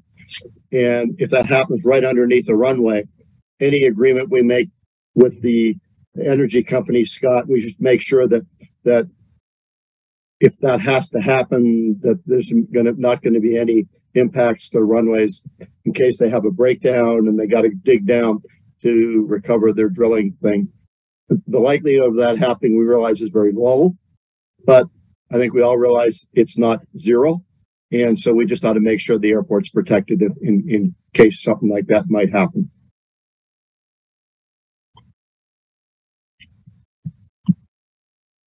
Okay. More, Jason? No, just, my only question, I'm kind of new to this, just from this point forward, work with Scott in regards to the easement. And that other question about the increased line size, right? Yes. And I'll get with Scott. I think I may have sent that agreement over to Steve Halstrom initially. But if not, we can definitely get a copy of that for him and get that reviewed. Okay, great. Any other questions? Board? Okay. Anybody? Okay. Thank you very much. Thank you. Thank you. All right. The next item is the 5-year capital improvement plan. Scott, Yeah, right? let me pull that memo up and we'll get to that item. As you guys know, annually we update our FAA CIP list. This is different from the city's internal CIP capital improvement program. However, for budgeting purposes, we do try to mirror both the city CIP process and the FAA CIP process as well. So we didn't have a lot of changes this year. In last year's kind of 5-year plan. So our plan kind of is broken down into 1 to 5 year periods, 6 to 10 year periods, and then 11 to 15 or, kind of super long-term projects.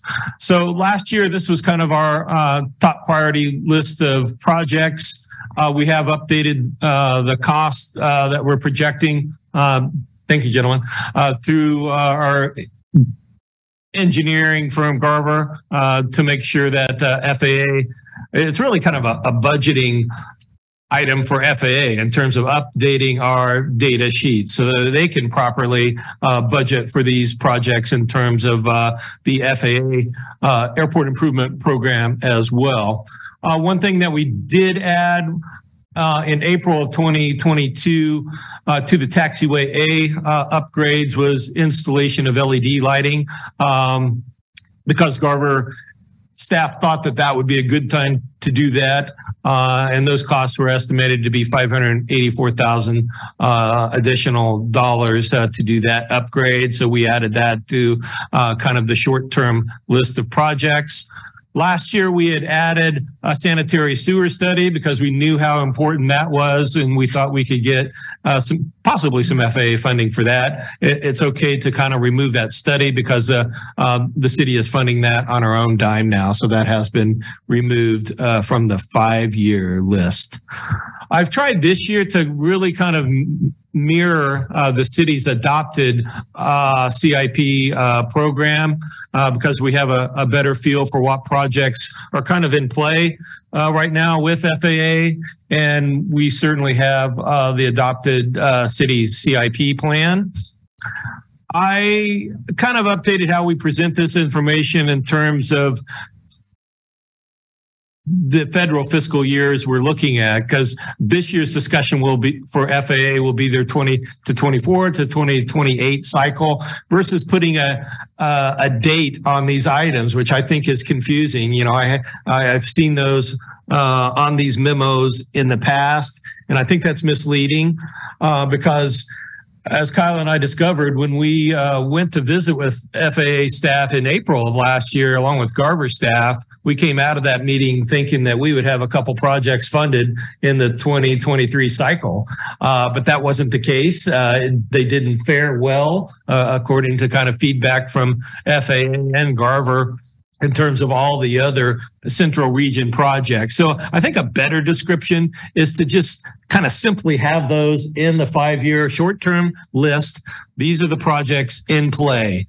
And as I said in my memo, staff, we're going to take direction from you guys in terms of this CIP subcommittee as to what to really push with FAA staff in terms of the next projects. Certainly, we had your recommendation from the November meeting that the Taxiway A and apron rehab are at the top of the to-do list, and we all agree that those are the very next things that need to be improved. A couple other changes to talk about here. The taxi lane rehab project, obviously we're moving forward in that, so we can take that off of our short-term list. Reconstruction of the airport access road, I still have that shown. It's also on the city's CIP list. Hopefully we can find the funding to be able to remove that this year too, if we can get a second round of this ATP program grant or be able to apply our NPE funds from the past couple years of that. I still have this project listed. This was to build out the taxi lane to serve the new Hetrick hangars that have been proposed. Let's see how we have those costs estimated. Those were kind of cost estimates from a year ago, as we have heard from that development group in 2022. That project is expanded. The length of that taxiway will be expanded, so we'll need to get some updated numbers from Dream Air as that project moves forward this year, and we can update the data sheets really at any time on that. Finally, I've added an addendum to our discussion tonight. And I'll just read it. In early January, I spoke with representatives of Hetrick Air Services Ownership Group about a project to expand the length of runway 1533 at the airport. That group has been in discussions with the University of Kansas and with our federal legislative delegation about seeking additional assistance and support for this expansion, which would allow for larger charter aircraft to land at the Lawrence Regional Airport. We discussed how this project has been in our short-term priority list, but we removed it in 2021. This was kind of right about the time Amanda Saheen was still airport manager, but I was starting to sit in on your meetings because of the fact that we had all these short-term improvements that needed to be worked on, and FAA, just the Central Region staff, just was not going to support keeping that in the short-term list. It's still out there in our longer-term priority time frame, so that data sheet is still out there. So I discussed with the ownership group that, instead of seeking FAA CIP funds for that expansion, what we really needed to talk about is what was previously known as a congressional earmark. They like to call them today congressionally directed spending authorizations. And those are back in play now in terms of Congress. We've had some initial discussions with KDOT Aviation and Garver Engineering about this project.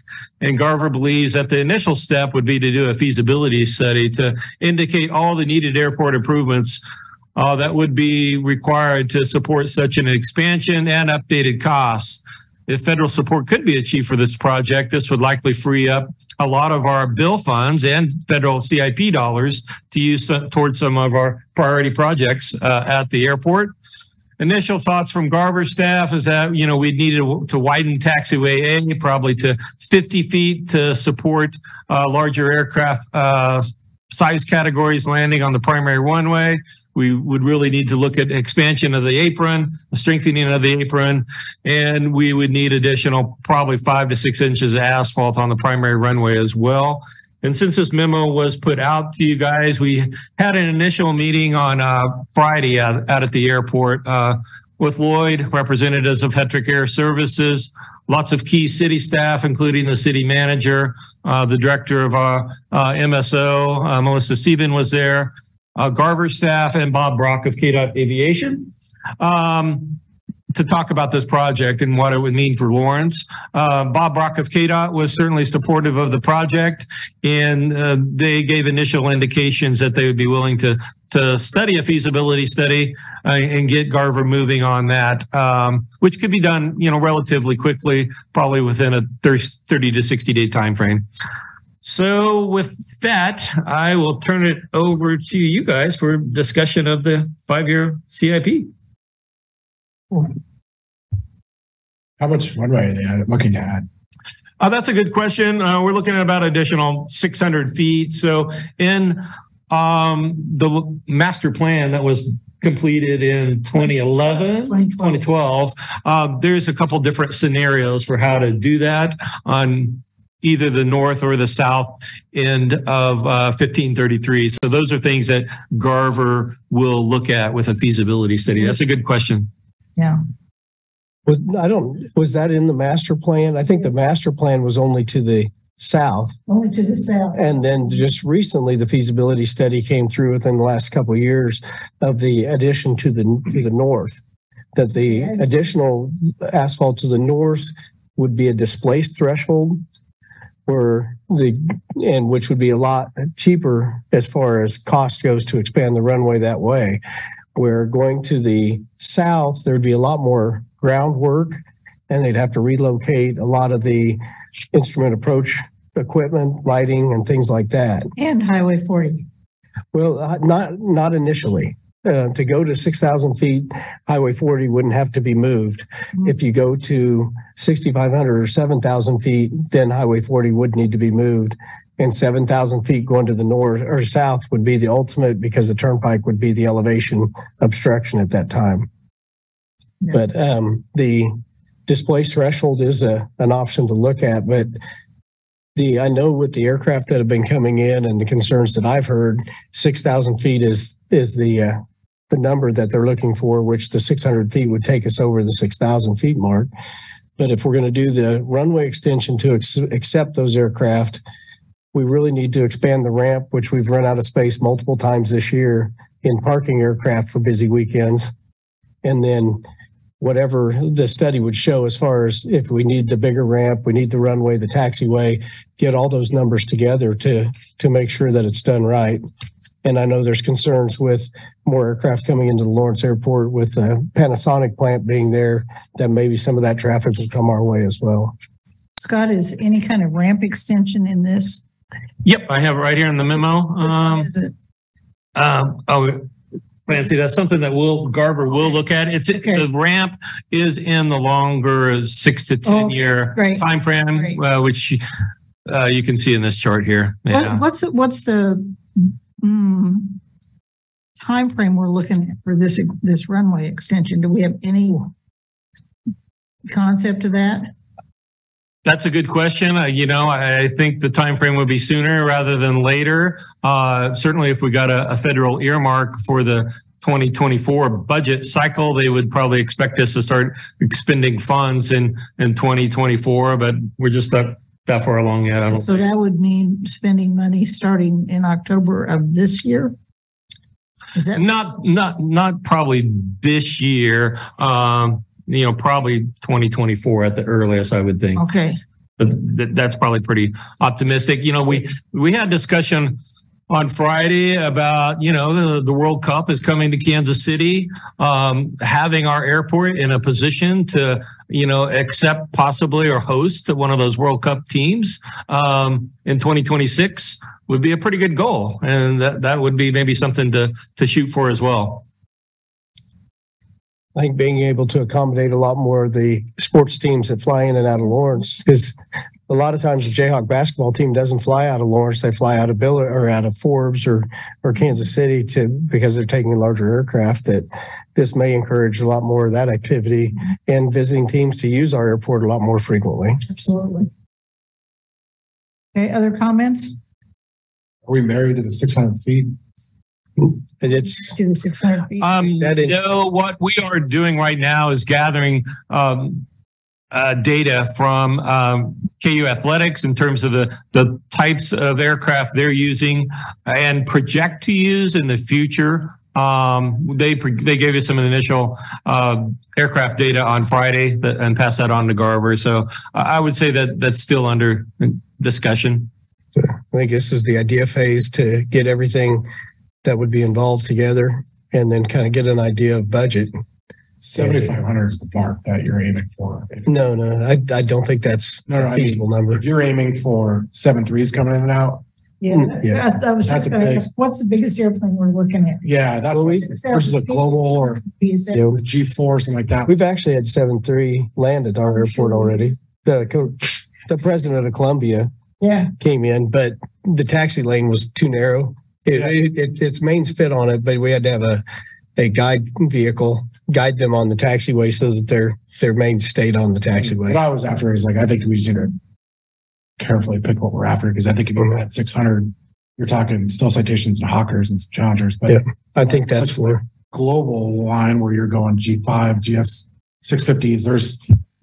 We need 7,500 feet. So there's a big kick between medium class aircraft and wide body. Exactly. Yeah. So I don't know that wide body is going to be feasible. So I agree. That's why I was like, we got to be careful what we're asking.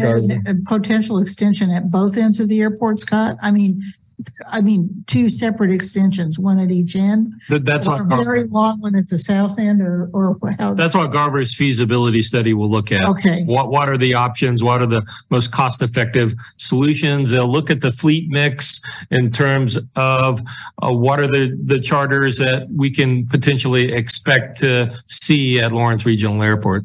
Do we have an index of who's coming in or a count on who's coming in? We have that data. Okay. Yeah. All right. Other questions? All right. What action do we need, Scott? Yep. This Maybe is Ron. Go. Ron Renz again. My annual, every time the CIP comes up, safety input is the taxiway extension of taxiway Bravo to the end of runway 19, so you don't have to back taxi on 19 to get to the end. And I see it's again not in the CIP, but I'm raising my safety hand again. We need to figure out how to do that at some point in time. And runway extension, I think it's a great idea. Longer runways are always better. We get the money. Let's figure out how to make it happen. I think it's right here. It's in our CIP, Ron. It's just in the 6 to 10 year component. Okay, well, that's good. I was looking for it. I just missed it. Just want to make sure we still have it in there because that's a really potential safety issue. I mean, runway 19 isn't used all that often, but when it is, you got to back taxi down.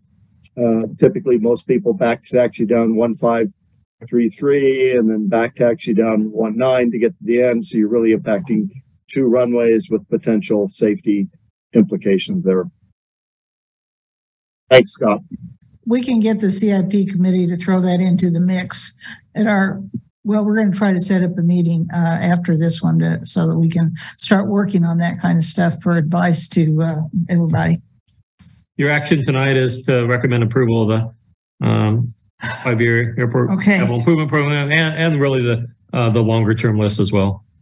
Hey, Scott, is that longer term list? Where is that available? Is that on the? It's right here on the agenda materials. What page is that? I'm on page 212. Okay, that came later. Yeah.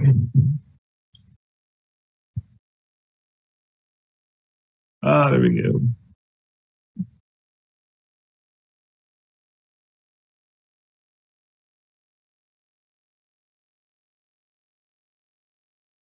And those longer term projects, we really haven't had Garver take a look at in terms of updating any costs. We've really been honed in on the short term list so far with Garver staff, and with the consultant selection process, those were the projects that they were selected to help us on initially anyway.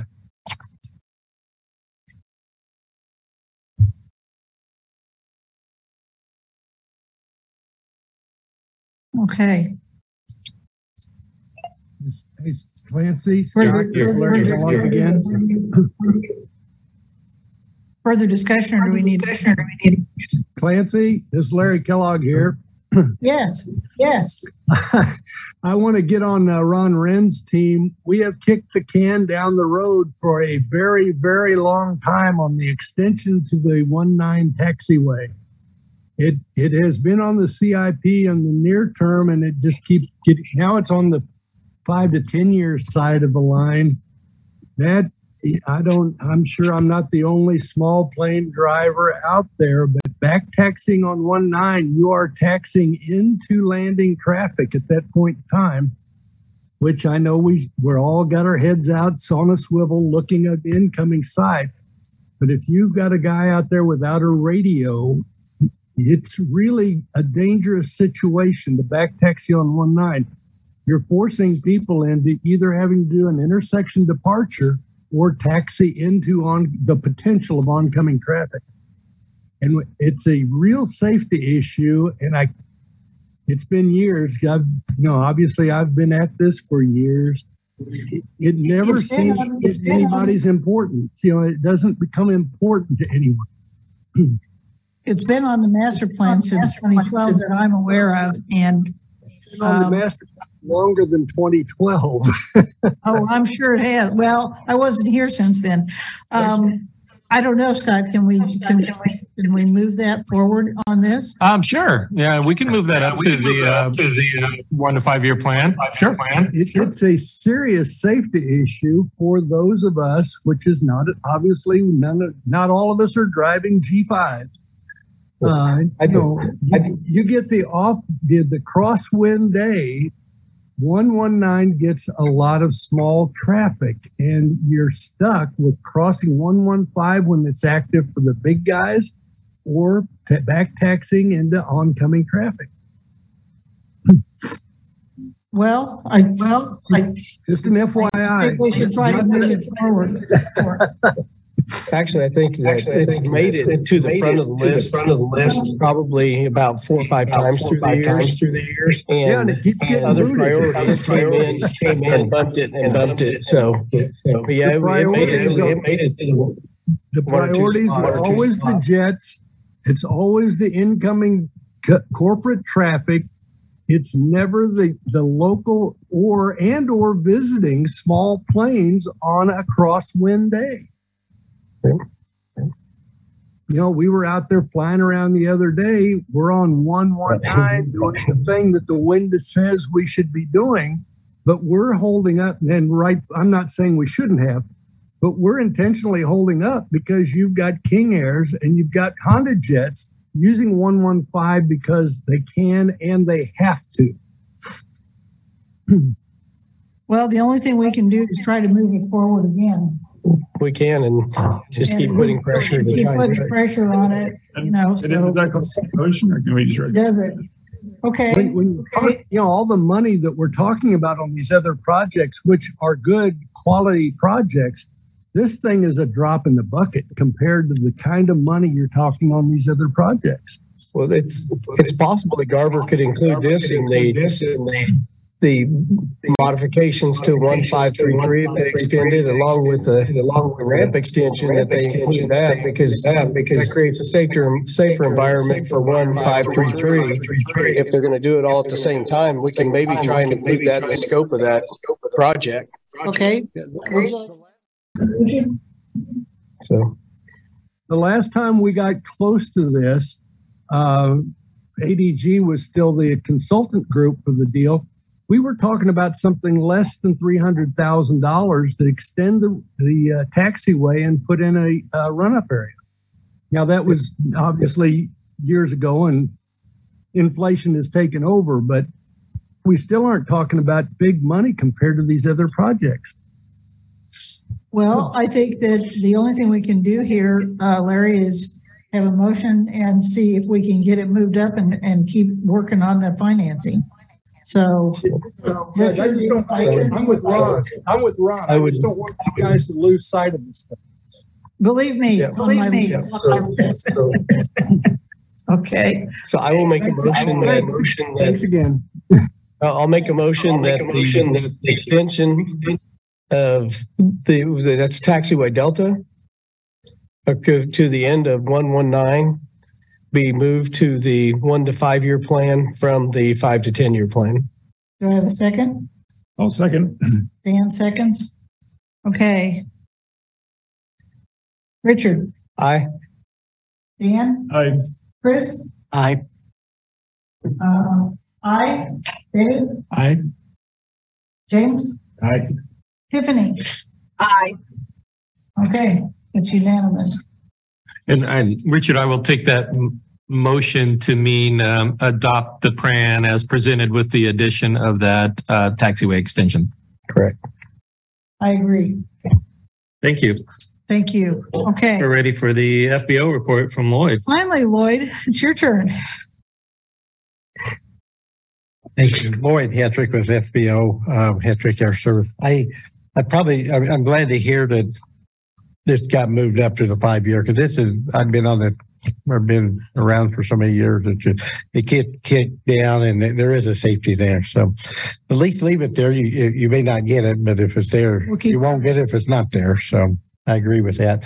To just enlighten a little bit on the runway extension, we had that meeting Friday with it. Sounds encouraging. We've got aircraft coming in now that just is a good size, as you've seen out there. And we get the question every now and then, can we get permission to land because the runway's not built for their size. Mm-hmm. Of course, we city's been fortunate enough to grant it on a case by case or we're not doing enough of it that it's a big issue, but this is just stuff we know about. How many people aren't coming because we're not, equipped for that size of aircraft?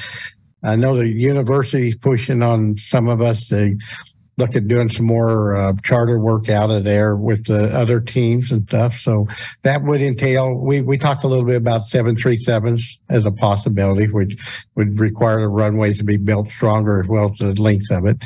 Or one of our aircrafts in particular, well, probably all of them, but the one in particular, it's very limited with contaminated runways. If we get rain or something, wetness on it, the numbers change and we can't even take off with what we got on the field now, let alone transients coming in and stuff. So there's a lot of plus to it. I think the maximum we are kicking around maybe 6,300 feet with going to the north. It did get discussed, maybe even looking at the cost of, I think they were going to look at it, maybe just building a tunnel for 24. It might drop it underneath, and all of a sudden then the 7,000 becomes feasible, or cost involved, obviously, but at least it wouldn't limit us in the future. But I really think the numbers at 63 or something is probably going to be a good number that will probably take care of us for years to come.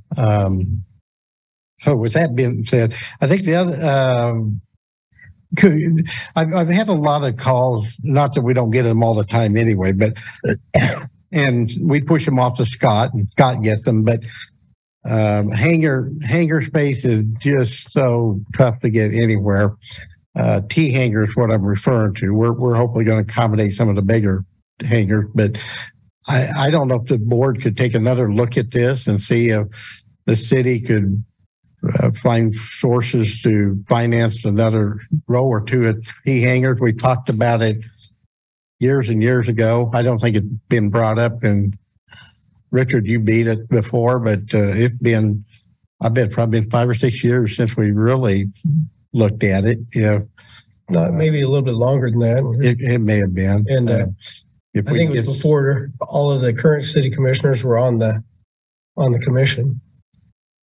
Yeah, I think. But you know, we looked at it so many years ago in ways of maybe issuing bond money to recoup some of that. It really needs to be a city project. I think city doesn't have property tax. They've got a lot of cost savings for a private person to come in and try to make the numbers work. It's just not feasible. Maybe the hangar rent need to be higher than they are to help that, but we're getting, I probably had 3 calls last week. It's just Kansas City is in the same boat. Topeka, they just got a waiting list. I keep telling people to put their name on the waiting list, even though there's probably no chance right off, but well, they don't do it. So the number is higher than what you see, I'm sure, Scott, without a doubt. So if it's something the board could look at and just see the feasibility, see if it's something the city could look at, that'd be awesome. Okay. We also have got the Piper Comanche Club is doing their 50th anniversary fly-in this August. They want to look at Lawrence as an option of coming in here. As I understand, they already made their plans for the hotel over at the Legends. What's the one, different rooms, kind of a VRBO home. What is it? Anyway, they've set their reservations over there. So I don't know what Lawrence itself would gain from hotel rooms and stuff, but they're looking probably somewhere in that 40 to 50 aircrafts that would come in. And the dates right now that I'm being told is August 16th through the 21st. With those kind of numbers, we wouldn't have the tie-down space for them, but we could look at other options of maybe put them on the west side in the grass with portable tie-down rope or something. But right now, they're just talking about it. I think they committed to the Kansas City area already, so now they're just trying to narrow down an airport. And they're excited about using Lawrence. They plan on coming over and taking a look at it, but it's just kind of FYI for right now that probably could come to play. So, good. That's all. Depends on what's going on in the terminal. Yeah. Should be okay. Yeah. So, good. Okay, thanks. Thank Lloyd, you. anything else? No, nothing. All right. I guess we're ready for the youth camp. Richard? Well, I actually have two things. The youth camp, which is tentatively scheduled for May 20th, but before the youth camp, we have April 20th. We're trying to arrange flights for Leadership Lawrence. Leadership Lawrence, we haven't been able to do flights over the last couple of years because of COVID, so we're going to try to accommodate 3 classes at the same time. And so it depends on what's going on with the terminal building and how we do things, so we need to look into some logistics that way as far as accommodating people, but we're going to try to stretch it out throughout the day. But we're going to reach out to local pilots and aircraft owners to see if we can get some volunteers to give rides. In the past, we've usually had 3 to 4 aircraft and done about 30 people, 32 people. And so this time it'll be 3 times the amount. So if we can get more aircraft, maybe longer commitment throughout the day. My preference is we try to do more flights as early as we can in the day, so thermals aren't building up. Everybody really gets to enjoy the ride. By mid-afternoon, even in April, we'll start to get some bumps, weather permitting, depending on what the weather's like anyway, because it can be up and down that time of the year. But tentatively, April 20th and May 20th. And with the construction schedule we got this evening, that'll give us some areas to start improving so we can make sure we have places for all the modules for the class, and we'll reach out to different flying groups to make sure we're covered. On the youth aviation camp, we're always welcome to accepting volunteers that want to help teach modules, work with the kids. The more aircraft people that we have volunteer to give the kids rides, the more campers we can take. We've had a lot of our campers go on to aviation degrees, aviation careers. We have one particular young lady that we gave a flying scholarship to, that she'll be a 5th-year senior at KU Aerospace. So it's good to see the kids actually progress in aviation and keep everybody going. We've had a few of the parents reach out and say, why don't we do this for the adults, have an adult camp and introduce adults to flying. So if we did that, we'd have to work with Lloyd and find the instructor time so that the parents could actually get some real flight time and experience. But that's something to put in the back of our minds a little bit, to think of, give the adults a day out at the airport. But as far as those two go, they were still at the ground level trying to get the logistics worked out so we can get both events. But if anybody wants to reach out to me, April 20th, Leadership Lawrence flights, we could use some volunteers. And the youth aviation camp will get more details as everything unfolds. Okay.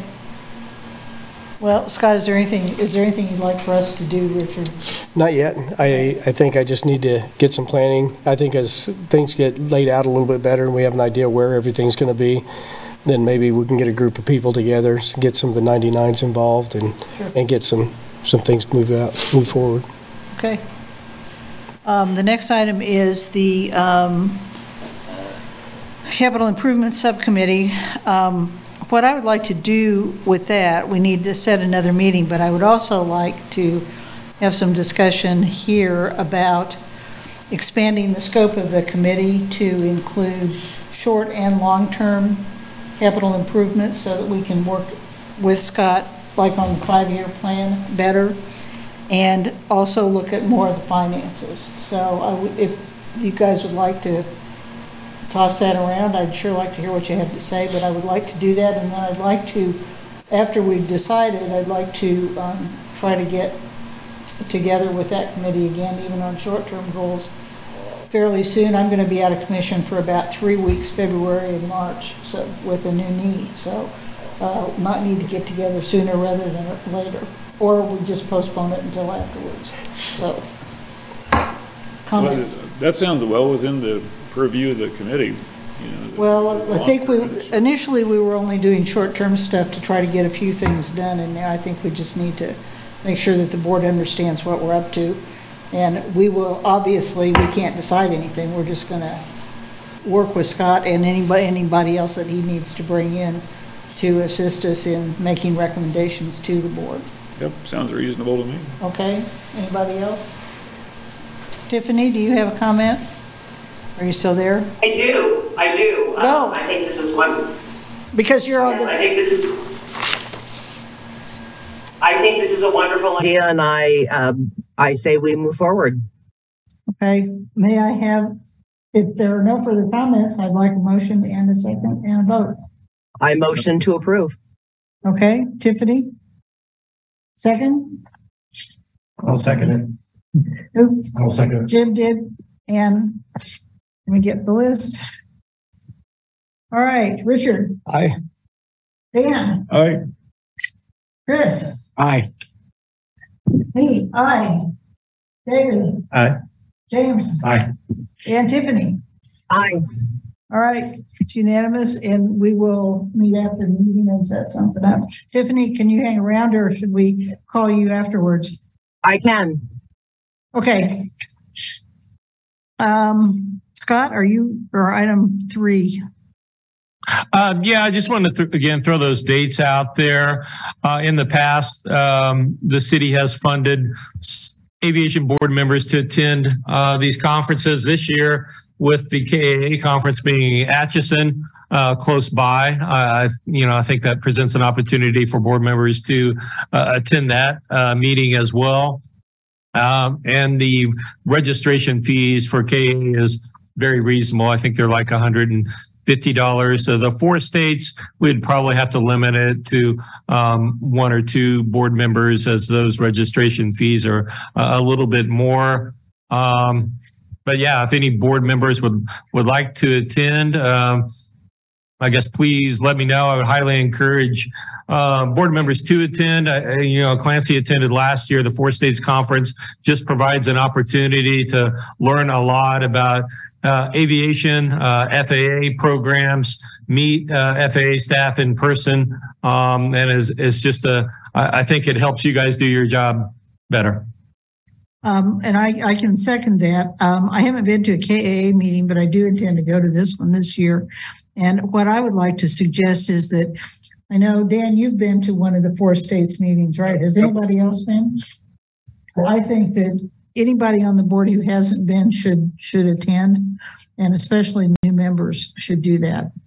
So Yeah, it's really an opportunity to get a really good introduction to a lot of things that I never even thought about, like handicap ramp access and a whole bunch of other stuff that you don't is a thing. So I think it's worthwhile. I think it really gives you the FAA's perspective of how they look at the airports. And that's a big key, not how we're looking at them, but how they look at them and how they measure different things at airports. Yeah. And Scott, you know more about the Kansas Association of Airport Conference. What does it usually focus on?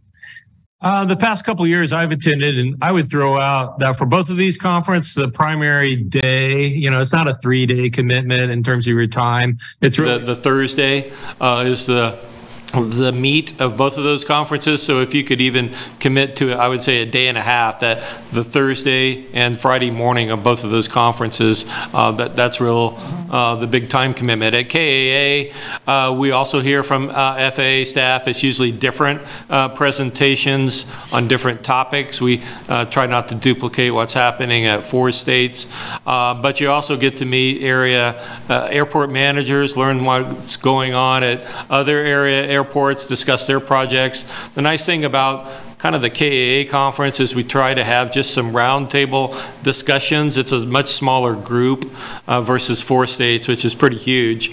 The KAA conference usually attracts about 80 members, and you can just really have some kind of in-depth discussions on current issues in terms of aviation projects, aviation management, with consultants, with FAA staff, airport managers, so you can learn a lot in that format. Okay. So if anybody wants to go, let Scott know. And the last item is a possible goal setting and strategic planning meeting for the whole board. So I'd like some discussion on that. I think even with the smaller subcommittee working on everything, I think we might need just a half a day or maybe a day for the board to sit down and say, okay, where do we want to go with all this stuff that we're talking about, and make sure that we're in sync, especially in view of the fact that someplace in the next, 2024 to 2026 fiscal years, we may be doing another master plan. And I think we need to have a good focus on not only the kinds of airplanes that we want to have come in here, but what that means for the whole infrastructure at the airport. So I open it for discussion. I would love to attend a meeting like that. I think that'd be great. All right. Does anybody have any idea when we ought to do it?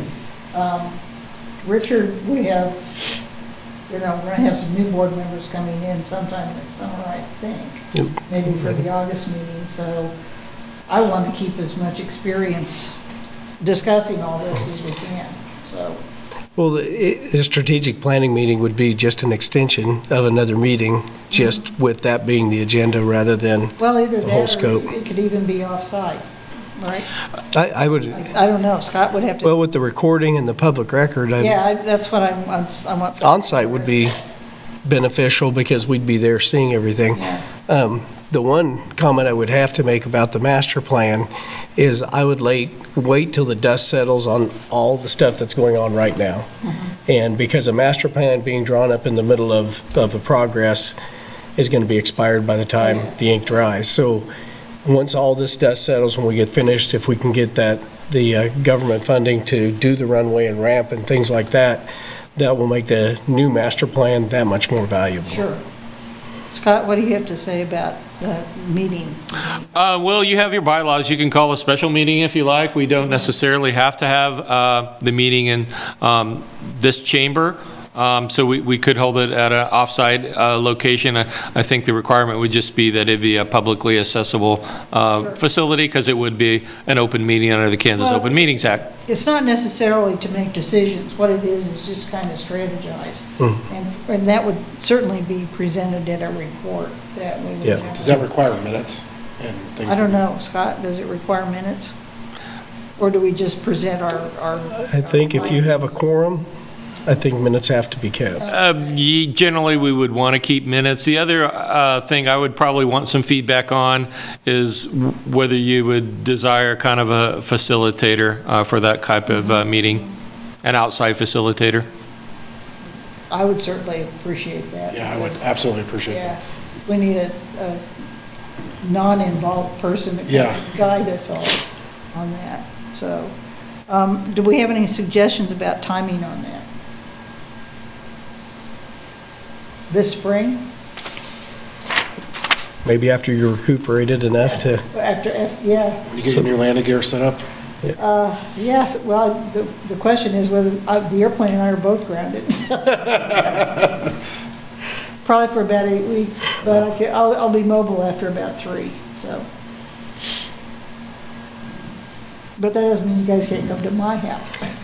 Would this be a good opportunity for us to maybe sit down with one of the Garver managers and just kind of get an idea, because Garver is the engineering company and the person that's really spearheading a lot of this stuff, that they could direct us. They work with the FAA, they know funding, they know progress at airports, that they could kind of spearhead things and get us in a realistic direction. So you're thinking of them as a facilitator? Yeah, I think so. That'd be a really good idea. What do you think, Scott? Garver, I'm so impressed with them, Richard. They've offered just great resources. They're a nationwide company that, we had a person from Wichita drive up on Friday to the meeting we had at the airport. They have nationwide resources they would be happy, I think, to provide to us. So is that something we'd have to have approval from the city if they're going to, would it be city funds to pay for that person to come up? I would expect Garver would do that gratis, but we would certainly find some airport funds to make that happen, yeah. Great vocabulary. Okay, do we want to set, or do you want to play that, how do you want to do that? I don't know how to set this up. If we're going to do it, I would suggest we do it before the next meeting. Definitely, so we could have something to bring to the table. Pardon? But we've got a lot on Garver's table right now with the trying to get the estimates together for all the other stuff. Do we want to do it maybe after they get that stuff together, which would push it probably into April or May? The construction start date's April 10th. I mean, I would imagine once they get going with that, maybe just Let's shoot for like second or third week in April. Yeah. Would that work? Scott, would that work for you? I'll make any date work you set. All right. Calendars, guys. Let's see if we can figure it out.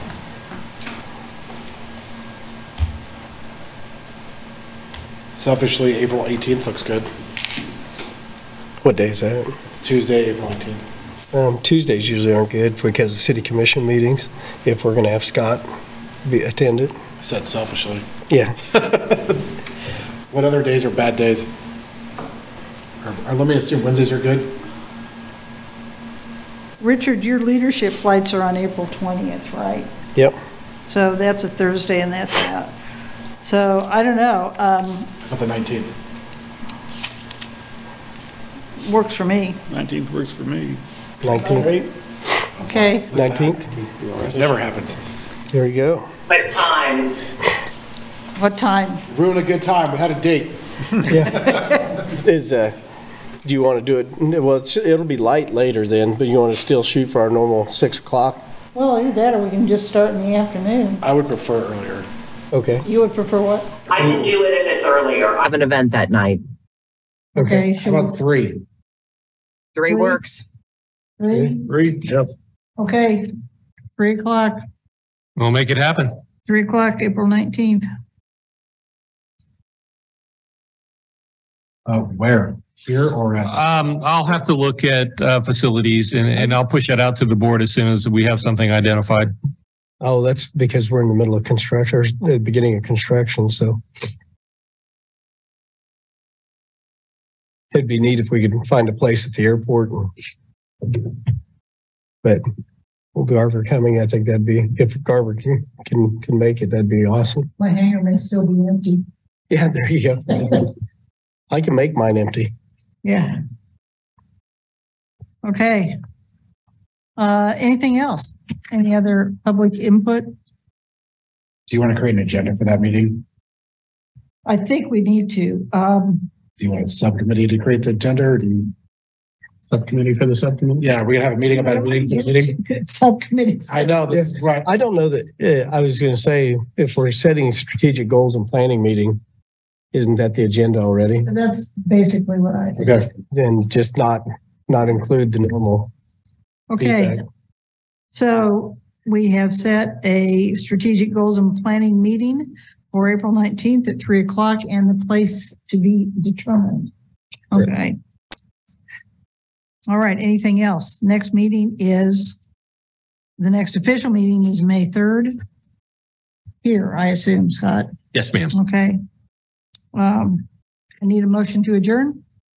Motion to adjourn. Seconded. Jim and Richard seconds. All right, here we go. All right. Richard. Yep. Dan. Aye. Chris. Aye. Aye. David. Aye. James. Aye. Tiffany. Aye. Okay, great. And All right. We are now adjourned. Tiffany, would you hang around? Yes. Okay, thank you. Thank you, everyone.